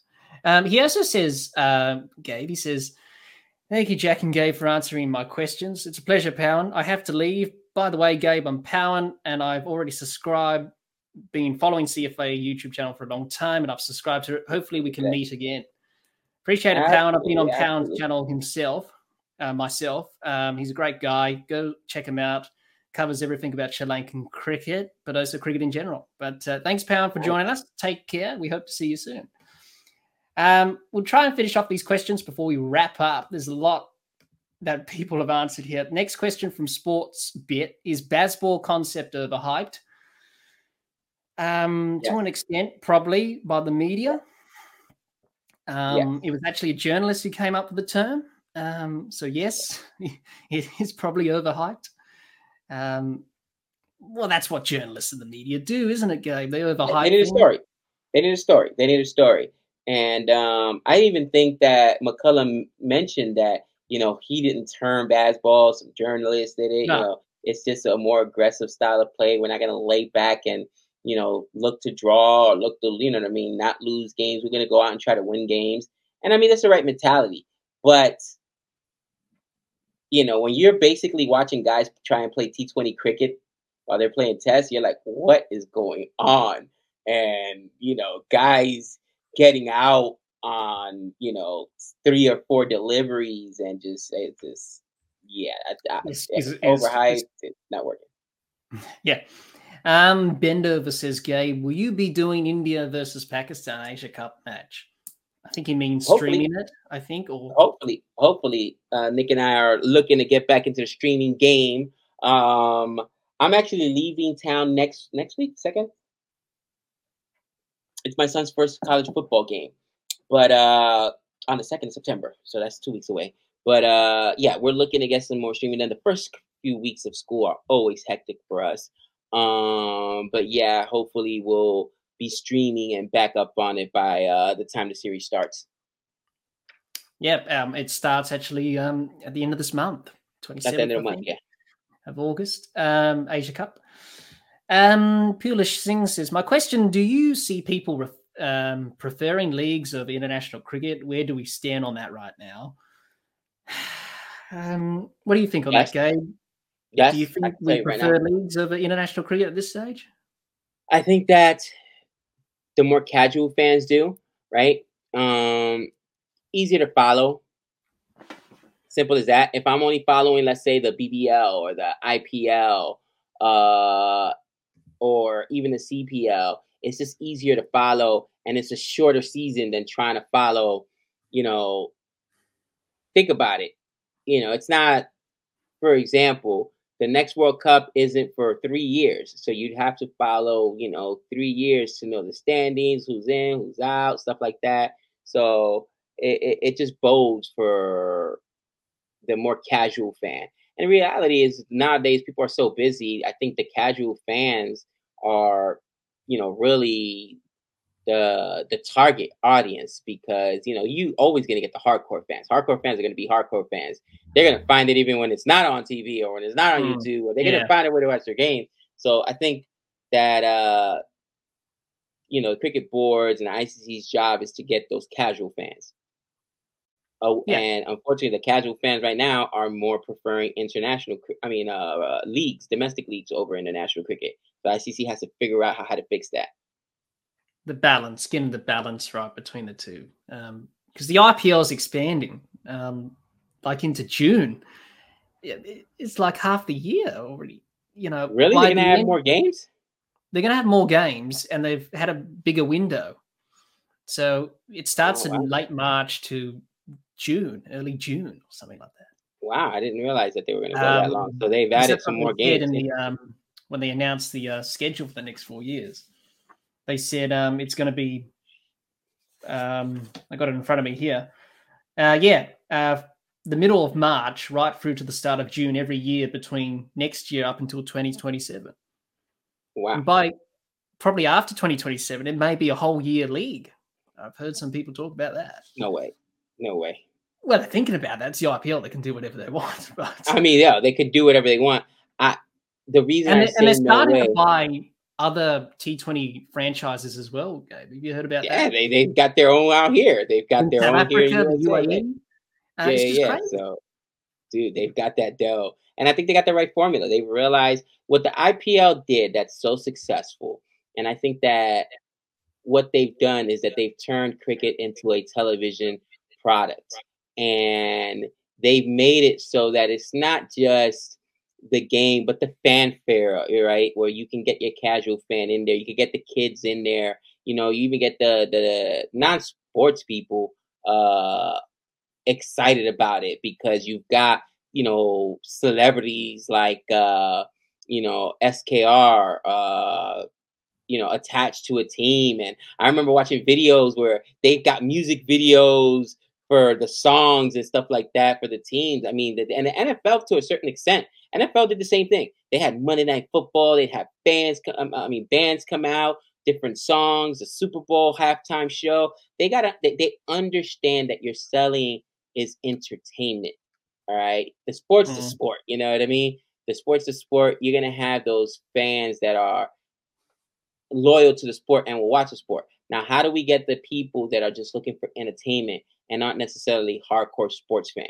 That's what the IPL has done well. They're really good at selling that entertainment. case in point, man, the auction. The auction is one of the funnest things, and not even no American sport even has it, and it just changes the complete dynamic of going in there, watching those owners, and Yeah.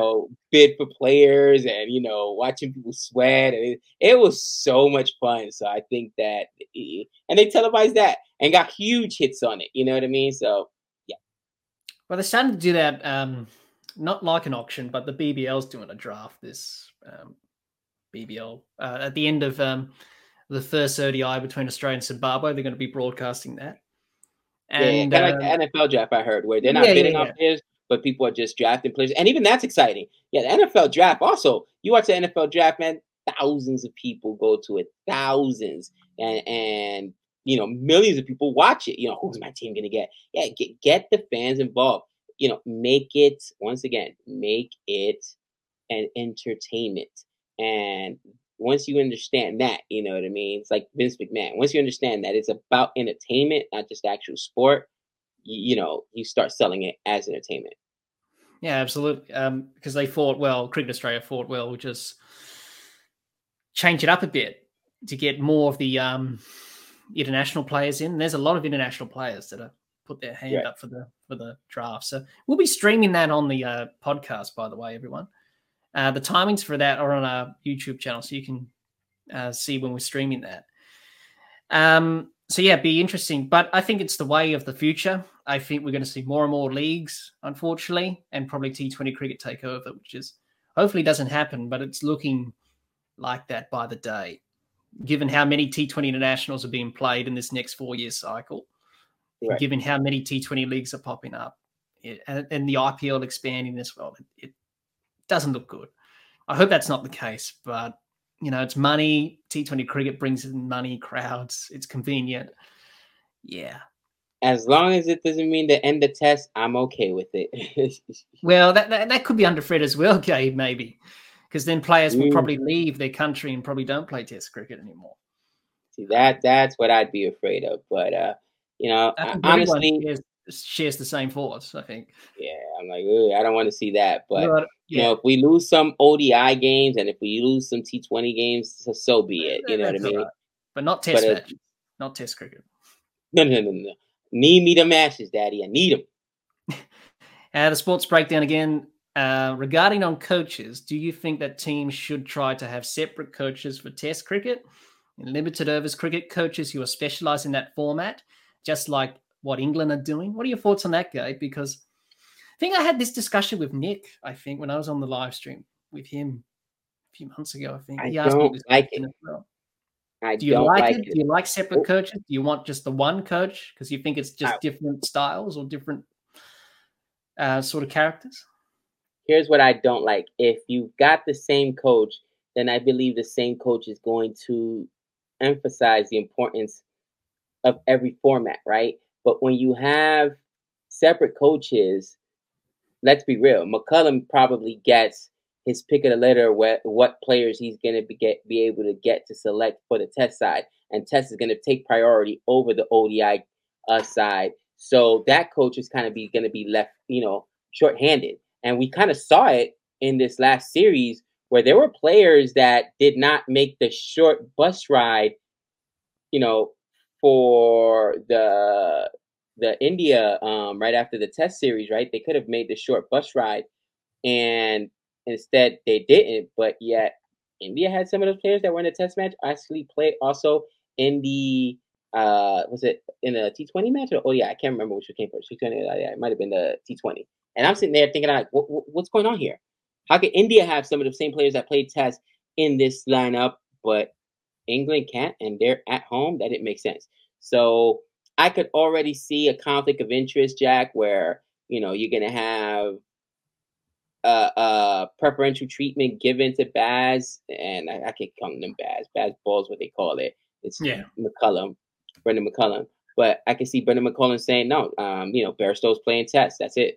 I mean, I need to set him up, or obviously Stewart and Jimmy only played test, but maybe another bowler that may play for both sides and could be used on both sides. Like, nah, I think I mean, you already saw Stokes walk away from ODI. That hurts the ODI team. That hurts their chances. So I don't like it. What are your thoughts?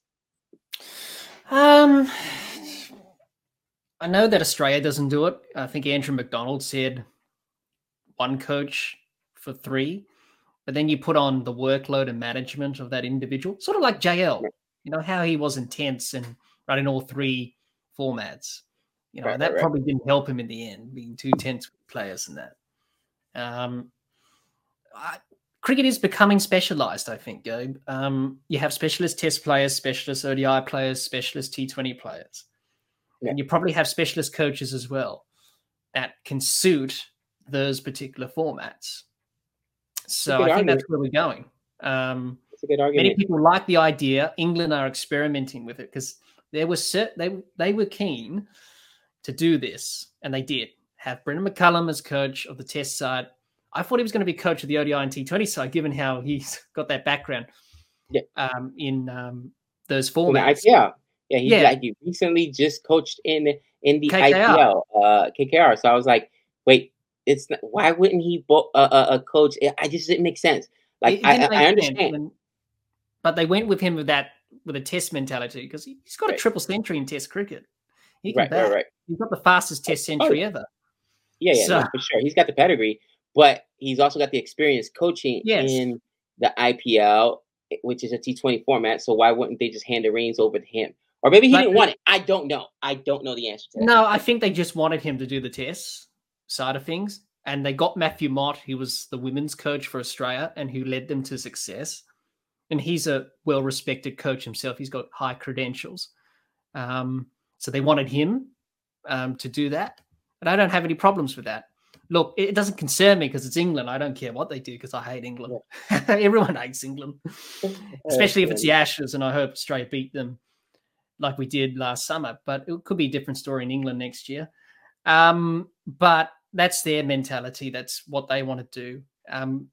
Other cricketing countries are not doing it, but I think we should see more of it because it's becoming more specialized, I think. Because you think about it, you have a specialist coach. Their thought process, their way of thinking is for that one particular format because they're exponents of it. Whereas you have someone who's played all 3, it's sort of all over the place. I see the merit to your argument. The only thing I'm thinking to myself is, though, you're still going to come up with conflicts between coaches. Yes. You know what I mean? And who gets, priority. Sometimes you've got a test series, and a ODI series or a T20 series almost, simultaneous, right? Or back to back. Who gets it? It's logistically, I think it could be a nightmare, but that's, The next question we're getting through them, Gabe. A lot of people had a lot of questions, which is great. How long we've been here? 3 hours. We've played a long innings today. Long innings. We're still batting. We're getting to the close of play. It's nearly like 6 hours. So close of a test match. Getting to stumps. Pound from the Sports Breakdown says, cricket is a worldwide sport. 108 nations play cricket, yes. Full members and associate members are approved by the ICC. How did the Olympic officials... How the heck? I think heck's I wasn't swear. It was a swear word or not because it's a family program. I wasn't sure. That's allowed. That's allowed. Okay. How the heck did the Olympics officials didn't include cricket way earlier compared to football, meaning soccer? Your thoughts on that, Gabe? Because soccer is more popular than cricket worldwide. Well, yes. Come on, soccer is the most popular sport in the world. I mean, bottom line, you know what I mean? And it's so funny. When soccer first got introduced here in America, Americans, soccer wasn't big. Football was not big here, and it was like nobody understood the push behind it. But obviously, people needed to realize, like, look, it is the most popular sport in the world. If you take the collective amount of nations that play soccer, you know what I mean? It's the biggest amount of people, the biggest amount of fans. So I understand, no question. I do understand why soccer went to the Olympics. Now, some of the other sports that they've put in there, like we mentioned earlier, like kickboxing, Yeah. Flag football, which is Boxing, flag football, yeah, which is I've played flag football in PE in school. yeah, It's like gridiron, isn't it? But it's just yeah, flag. It's just tags, really. yeah. Exactly. Yeah, I didn't see that. You and know what I break mean? Like, dancing doesn't yeah, make when sense. you said breakdancing, I laughed, bro. I was like, Well, what? that's what it said in the article from What is ESPN. this? Oh my We're considering gosh. breakdancing as one of the 9 sports that's competing with cricket. Yeah. Doesn't That's make just sense, doesn't it? And motor racing, lacrosse. motor racing. That's now. I think you said I, motorbike racing, right? Or was it just no, motor it was racing? motor racing. I think it's like cars. I think. That's Okay, what they yeah, said. I that's got it in front of me here. What do they say? Yeah, motorsport. Sorry, motorsport. So motorsports. I'm like, yeah, no, can't do it, it, can't do it. it doesn't Get it make any right, sense. get it And right, even at Olympic these officials. last Olympics, they had rock climbing, didn't they? Rock climbing. Yeah, they did have rock climbing. I They was like, did. And then they okay. had 3-on-3 basketball. I remember. Yeah, oh They yeah. had, Well, basketball has been in the Olympics for a while, but they had the 3-on-3 basketball. I don't know why though, because they have had basketball in the Olympics. So why did they have the 3-on-3? That's interesting. no, but I think it would be good for cricket getting that out there because the Olympics is Okay. a global event every 4 years, but it Very hasn't been back prestigious. since 1900. So I believe France won the gold medal in that game because France Did they played really? cricket. No, they did. Uh-huh. They're the cricket gold medal champions, Olympic champions, I should say, in cricket. Oh my. The Oh my. French, That's and they played. unacceptable. That's unacceptable. But I think the women's team for Australia will probably win gold medal in the women's event if it does go to the Olympics. And for the men's, it's up for grabs, I suppose. But let's hope it is in the Olympics, so it will be good. As I said earlier, not sure for LA, but very confident for Brisbane in 2032 because of the cricketing background. The committee are from Australia, and they say, yeah, of course we're going to have cricket in there. Yeah, But yeah, yeah. we need you, Gabe and Nick, To push it. to go to that presentation and say, all right, this is what we want USA cricket in the Olympics 2028. Get the USA Well, team in there. like I said, the other day I was just happened to be flipping through ESPN while I was getting some work done, and it wasn't on ESPN like the plus or anything like that, just ESPN, and it was I forgot what game they were streaming, and I'm like, the IPL is on ESPN plus, and you know I'm telling you, man, the right media people are. It was like the rundown. I think yeah, it was the rundown they call it, where they have like the best highlights of the day, and it was like a catch. I forgot who made it, but they're paying attention. They're paying attention, and the fact that the right people are paying attention, and you got names like ESPN, who's huge in sports out here. You can see within it that they're angling for it. So I mean, we'll see. Yeah, we will. The next question from Bender over here. He says, ODI cricket hate is beyond me. It used to be the mecca of cricket and have given the best memories to their fans. And it has the best trophy, which is the World Cup. It does. It has that history because of what happened in the early days of the World Cup, Right, with the West Indies winning the first 2, then India winning out of nowhere in 83, and then right, Australia in 87. And then it was Pakistan in 92, Sri Lanka in 96, Australia 99, Australia 2003, Australia 2007, India 2011, Australia 2015, 2019 England, and 2023 in India. Let's see who wins. Um, those are all the World Cup winners, Gabe, from start to finish. wow, great memory. Yeah, I just know that the first two were the West Indies, and then of course, again, Nick and I watched the film '83 based on the run that that India again West had. Indies were the favorites to win, Mm. and India comes in and beats the West Indies, which is unheard of, but it happened, and yeah, and then of course the most recent was the 2019 when controversially Oh, England beats New Zealand. So those are the four that always stick out in my mind. Those are the four ODI championships I could remember. And listen, there's no hate from me, bend over. I'll take it. You know what I mean? I enjoy it. I just think that it's going to be the format that suffers the most because it's a quote unquote not a TV product, and there's so much cricket nowadays. Something is going to sacrifice. Maybe it's not though. Maybe it's just T20 cricket that's going to take the hit. You know what I mean?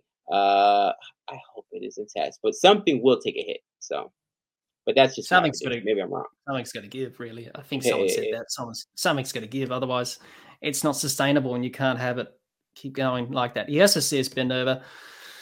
How quickly fans have forgotten how entertaining the 2015. Yes, I can contest for that. That was an exciting World Cup at home in Australia, and 2019 World Cup was. You can't get that entertainment in T20 cricket. This is the thing. You ask people this question, Gabe. Would you rather watch an ODI or a T20 match? People will say, I watch an ODI match. Most people will say that because of that sort of thing with T20 cricket, that love-hate relationship. It's a waste of time. Why do we have it? Right. I told you. I thought it was Ian Bishop, but no, you're right. It was Michael Holding. It was Michael Holding. He hates T20. Loves. I like that. That's a better word. He loves T20 it. cricket. He loves it. So I like saying that. He loves it. He absolutely. I think he lashed out when he was commentating once. I think there's a clip on YouTube about it. When the West Indies were playing a match and some of the players were playing the IPL, he lashed out during a one-day match. So wow. He doesn't hold back, Michael Holding. He tells it how it is. I love it. It's sad that he's retired from commentary now. He was a good commentator. That's so funny. One of the four horsemen, of course, Fire in Babylon. Those quicks. Jeez, you don't want to face Michael Holding. Oh, yeah, that's horrible. He also says, bend over. ODI World Cup is by far the biggest trophy for cricketers and fans, and no T20s can take that away from us. Yeah, yeah, it is. T20 World Cup, you have that as well, but yeah, that's the thing. Really, it's sort of that battle that we're having, isn't it? Between the two, it's people's choice and preferences. I prefer all three. Most people don't. They prefer just two, and that's without T20 cricket. So, I don't know what the future has in store for cricket, but definitely ODIs. They still have a place, but I think we're just being reactive a bit because of what happened with Ben Stokes. That's just how I see it. Right. And Kushil says, Gabe, what's your thoughts about cricket going the soccer way and leagues taking over international cricket? Here's the thing. La Liga, right, is the Mexican league, right, where the Mexican players play. My nephew, Savannah's nephew, John Raquinho Jr., right out of high school, had a scholarship, full ride to go play at UCLA. He decided to turn pro, and he actually went to play for the Tijuana Cholos, which is in La Liga. Then, of course, you've got the Premier League. Then, you've got all these different leagues. But I think that it's done correctly because those domestic leagues help, produce just the best possible players for the international league, if that makes sense. And, has it taken away from the World Cup? No, World Cup's still the biggest thing every 4 years. People, flock to it. I was mad. I had a chance to go to the World Cup in Brazil.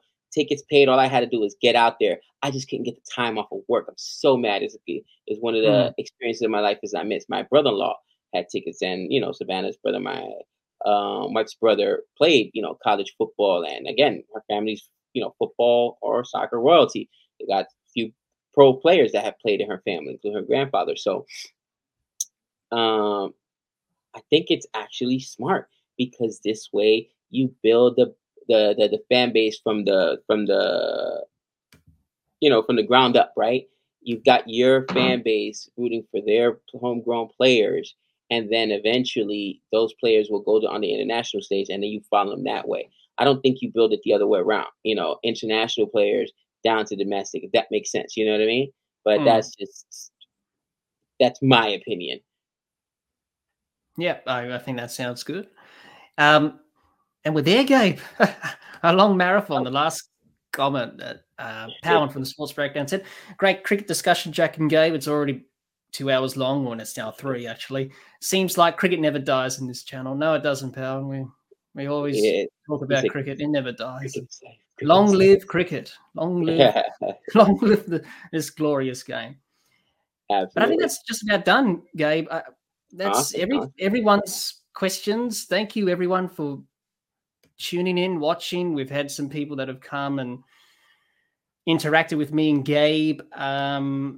Sorry about the start of the delay at the start because Gabe was getting ready in that, and I was as well. But we got there in the end.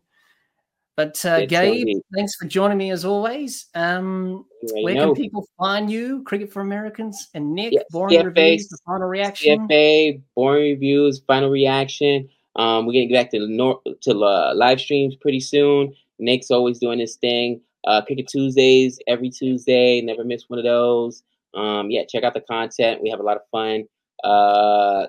Guys, it is. I cannot wait. I cannot wait to do another live stream. So just look out for that live stream coming out. And then who knows? Maybe it might be in the Asia Cup, hopefully.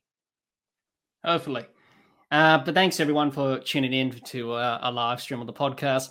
A reminder, we're going to be doing more live streams during the Australian summer. We're going to be streaming the ODI series between Australia and Zimbabwe and Australia and New Zealand. And then obviously we'll be doing some more matches throughout the summer. Obviously T20 World Cup as well. There's a big summer of cricket. You're going to catch that all on the podcast. I'm trying my best. I'm a one-man ship here. we're trying our best. As we discussed earlier, there's a lot of cricket on. I can't cover everything. Also, we're doing cricket roundups where I've been recapping the cricketing news from the week. I don't think there'll be a cricket roundup coming out this week. I think it will be coming out next week. I'm busy with other stuff, obviously. This live stream today's taken out of me, so I probably won't record today's cricket roundup for everyone who's looking forward to that. That's going to be out every Sunday at 6 o'clock, wherever you are in the world. Make sure you click the bell and you don't miss out on that. Give him a quick cricket roundup here at the end of this stream. South Africa's scary, and man, England sucks. Done. That's it. Nothing else to know. Done. All the news I need to know. I think we've pretty much covered what I was going to say in the cricket roundup this week. Exactly. We talked about England, South Africa. We talked about the Future Tours program. We talked about the West Indies, New Zealand T20 and ODI series. So pretty much I've done the cricket roundup today on this live stream, everyone. So I don't need to record another episode. It's already taken care of. And for me, I don't even have to edit the video. Doing a live stream, you don't even have to edit it. It just comes out on YouTube. But thanks, Gabe, for joining today. It's been great fun, as always, talking cricket with you. And I hope everyone enjoyed it. We've gone for 3 hours and 26 minutes. That's the longest live stream I've done thus far. And Gabe's done longer live streams. I remember the IPL final, Gabe, you and me. We did it for 5 hours. Woo! Yeah, it was. We were waiting for the presentations, were we? We were waiting for the presentations. And it didn't happen. The IPL auction is probably, I can't wait to do another one, dude. And actually, I'm actually excited to do the Big Bash, man. Let me know, text me. Hopefully I can try to fit it into my schedule. But I'd like to see the draft, because drafts are so much fun. And the fortunes of just getting one or two players could make such a difference, man. One or two, building your team, you know what I mean? And you want this player, and then your team, pivots, and oh no, why this guy? And how? Definitely let me know, because I know that you were planning on live streaming it. I'd love to join you for a little while of it. And do you even know, how do the teams decide who gets the first pick? Is it like a lottery? They've already done a lottery, so they pick the teams in their order. So the Melbourne Renegades are first, and then so-and-so. I think the Adelaide Strikers, which is my team, are in fifth. That's the order of preference. And then I haven't read into it. I've only seen it briefly, but that's how they've done it. I was going to say, how about my Melbourne Stars? How about my Melbourne Stars, Yeah, they didn't have a great season last season. Glenn Maxwell played well. That's what I'm saying. Ew. But hopefully they can win a title. They haven't won one ever. No, I know. And the only reason I chose him the first year Nick and I watched the BBLs, because Uzi was on the team. And, I love me some Uzi. That's it. That's my guy. No questions. Done. Melbourne Stars. He didn't play for the Stars. He played for the Thunder. Was he on the Thunder? I thought he was on the. He played for the Thunder. Now he plays for the Brisbane Heat now for this season. They signed him. I thought he was with the Stars. Who was with the Stars then? Why did I choose the Stars? Well, you think about Bravo. Dwayne Bravo played for them. For the Stars. Maybe it was Bravo. There's a reason I went with that team. But yeah, listen. Ugh, it just depends. But here's the thing: picking at the end sometimes. Let's say I personally never want to be in the middle of a draft. If it's a draft, you always want to be on the ends. You want to pick first or last. And the reason for that is because then you get to kind of dictate the way the draft goes. Where if you pick last, right? Let's say you get the 12th pick, or there's 8 teams in the BBL, right? Let's say you get the 8th pick. So you're going to turn around and get the 8th, 9th pick. And then if you get the first pick, it's going to be a while before you get that next pick. But then if you get the first pick, you would get the 18th pick, but then you get the first 18th and 19th. Boom, boom. So you get to kind of dictate your needs that way and get multiple picks. I love having multiple picks. I hate being in the middle where you're just like, when stuff's going around you, I'm like, no, that's the last all-rounder left. No. And they're still like, Yeah. I've got it in picks. front of me here. How it will work. It's basically an overseas draft. So, obviously, basically it will be held on the August the 28th after the first one day between Australia and Zimbabwe. Okay. So basically how it'll work is that there are 4 rounds of the draft with 1 pick per club in each round. Clubs may elect to pass in certain rounds, but each club must pick 2 or 3 players in the draft. So round 1, they've got like different tiers, like platinum only. Right. So 1, 2, 3, 4, 5, 6, 7, 8. Rounds 2 to 4 will follow a snaking order. Eligible players categories for each round are round 2, platinum or gold. Round 3, gold or silver. Round 4, silver or bronze. And I'll just keep going like a snake sort of thing, really. Yeah, serpentine or snake draft as they call it. So that's why if you're at the ends, whether you're first or last, you get those multiple picks and you kind of dictate the draft that way. Yeah. And So the order of the draft is that the lottery results, it's the sorry, I can't even say it. Let me rewind. Melbourne Renegades. It's a long stream, everyone. It's a long stream. It's a long innings. Melbourne Renegades, number 1. Right. Your Melbourne Stars, Gabe. Yeah. Number 2. Pick number 2. Ooh, that's good because you're at the ends. So that means you get the second pick and then you Brisbane get the... Heat, number 3. Sydney Sixers, number 4. My Adelaide Strikers, number 5. Okay, middle. You don't want to get stuck in the middle. No, Perth Scorchers, number 6. Sydney Thunder, number 7. The Hobart Hurricanes, number 8. And then obviously it's the same order in the reverse, yeah.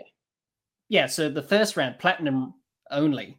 Melbourne Renegades are in the front. Then round 2, you have the Melbourne Renegades again. And then round 3, you have the Hobart Hurricanes. Whoa, wait. So in the first 2 rounds, the first 2 rounds is the same order, but the third round it flips. So the last team goes first and the first team goes last. And then it becomes rounds. And then it becomes that's only for round 3. But for round 4, it's back to the same order as it was in the first 2 rounds. Oh, that's brutal. That is brutal if you're a bottom team. That's how they've done it. Is that how a normal draft works? Because I've never really got my head around the draft concept. Really. No, it's supposed to be if I get the first pick, it's a snake pick. So let's say that's 12 teams. If I get the first pick, then technically I don't get my next pick, my second round pick, until the 24th pick. Because it's supposed to be 1 through team 12. Team 12, who's got the last pick, arguably, since you got the last pick, you get the very next pick. So you get to pick twice before the team that got the number 1 pick, who obviously got the best player, gets to pick their second player. And then it goes back and forth as a snake order. You know what I mean? But this one, you're giving basically the top 2 teams in the Melbourne Renegades and Melbourne Stars 2 picks in the first round and in the second round, back to back. That's brutal. That's bad. And then in the last round, it's the same order as it was for the first 2 in round 4. Whereas round 3, it's reversed. It's the last team. So only round 3 does the last. Oh, that is not a good. Oh, but it's something exciting, I suppose. Yeah. Oh, it'll still be exciting. It'll still be exciting for sure. But I'm just like, that's a disadvantage to those teams at the bottom because you only get that 1 pick where you get to pick first. You know what I mean? So it's like, well, that's how they've done it. And you're allowed 1 retention as well. You can retain players like in the IPL. You can retain players, whatever. Right. So I hope the Adelaide Strikers. It says I'm reading cricket.com.au article here. It says, "Fear not, Adelaide Strikers fans. Each club is entitled to one retention pick. I hope they retain Rashid Khan because he plays for the Adelaide Strikers."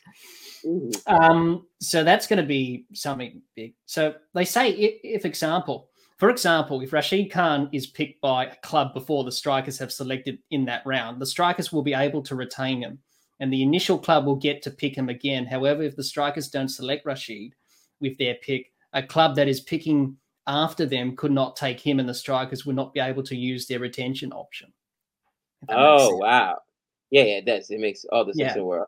But the Strikers got the first pick, so they're going to keep Rashid Khan. Why wouldn't they? Hopefully, because we need him. They're insane. We got Travis Head, and we also got him. So they said how much the overseas players will be paid. Cricket Australia said has not publicly confirmed the exact salary amounts, but each has been widely reported that platinum level selections will earn like 340,000 Australian dollars for their BBL stint, with a portion of that to be paid by CA. And bronze selections, the lowest salary band, will earn a six-figure sum. So you still get paid a lot, but not as much as the IPL. Obviously, you can't compete with that. But 100 six figures is at least 100 grand. 100 grand, and correct me if I'm wrong, BBL is 2 weeks shorter than the IPL? It's the same length as the current IPL, really. Oh, really? It's the same length, same games, but it doesn't have 2 extra teams. It has 8, basically. Okay. So 2 less teams, but same duration and length. It goes from December to February, start of February. But if there's 2 less teams, it's less. It's not the same amount of games. So it said, can Australian players enter the draft? Will there be a local draft for local players? No, it's just only for overseas. So hopefully it will be a good thing, really. That they're sort of really keen on this, really. Kyron Pollard's entered the draft. Why not, bro?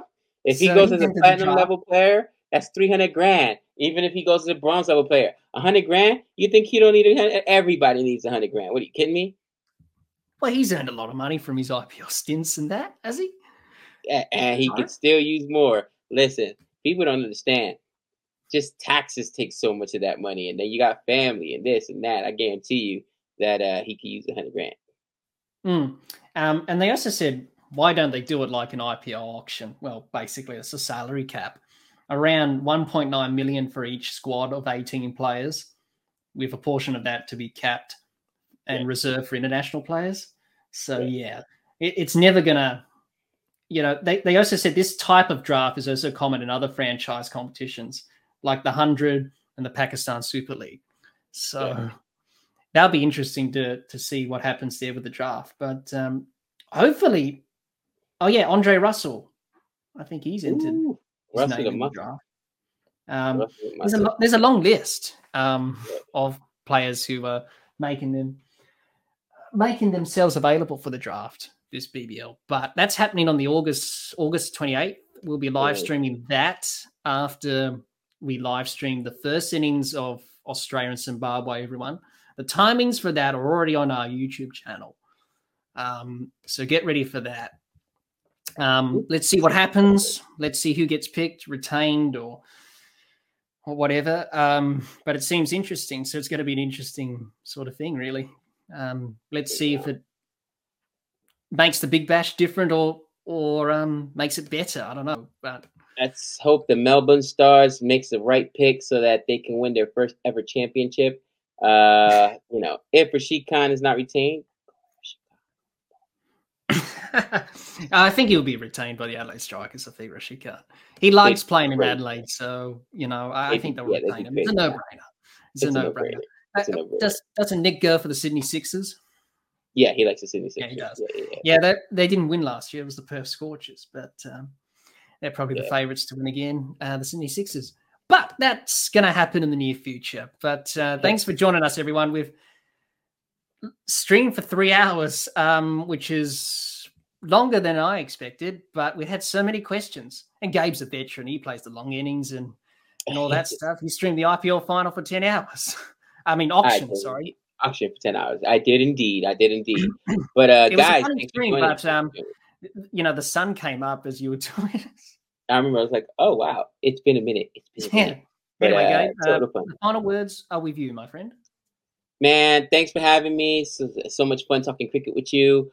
I think the thing about cricket is that whatever format you love, the IPL, what's T20 league, domestic leagues, the 100 we were talking about just now, BBL, or traditional formats like, of course, Test and ODI. There's always something for everybody. You know what I mean? So, guys, keep my girl Renelle in the chat. What up, Renelle? Renelle, how you going, Renelle? Thanks, Renelle, for your support. Keep tuning in, and keep supporting those teams, and eventually they'll get better. Hopefully. Yes, it is a great game, cricket. But thanks to everyone. My voice is gone, so that's an indication I should wrap up. But obviously, my voice is gone. So thanks everyone who's contributed in the chat, asking Gabe questions. Go check Nick and Gabe out. I've been on their channel. I consider them to be friends. They support me in the channel tremendously. I thought, well, get back Gabe on, because Gabe hasn't been on the channel since that interview we did a year ago. Go check that out. That was a fun chat that I did with Nick and Gabe a year ago. And check out the other chats that we've done with Mary Walden, Daryl Harper, Tom Scully, who else? Graham Winter, the sports psychologist I had, Mark Boynes from Opening Up. We've interviewed a lot of people. Someone said to me in the comments of one of my episodes, they said, you got any other guests planned? In terms of that, I'm not sure. We'll see. Let's see if we can get some players back on. But, dare to dream, I suppose. Yeah, why not? Why not, man? Shoot for the stars. You know what I'm saying? Shoot for the stars. If you fall short, at least you land on the move. So that's how I always right. do it. Well, you don't know if you don't ask, I suppose. Exactly. But thanks, everyone, commenting. Everyone, Renelle, thanks for dropping by. The Sports Breakdown, Powan, Bendover, Jihan, who commented earlier, Purelish. Who else? I think I've mentioned everyone. The sports bit as well. Yeah. Thunder Hayes. So, and Sadaf earlier, the direct hit as well. Thanks everyone for joining us. Stay tuned. We'll be doing some more live streams in the near future. Until then, make sure you like and share our Facebook page, follow us on Twitter and on Instagram. Most of the podcast is available on Anchor, Spotify, and on Apple Podcasts, as you can see along the bottom of your screen. So go and check us out there. Subscribe to our channel as well. We want to try and get the runs up, so to speak. Currently at 335. Varun, thanks for watching. Thanks for dropping by as well. Appreciate it. Thanks for your support as well.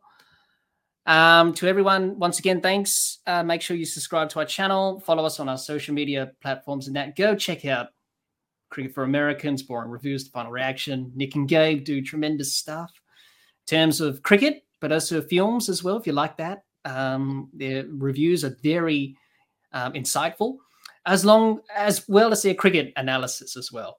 So thanks again, everyone. Gabe, I leave it to you. The final words to sign us out, as always. That's 6 runs. Bye, everyone.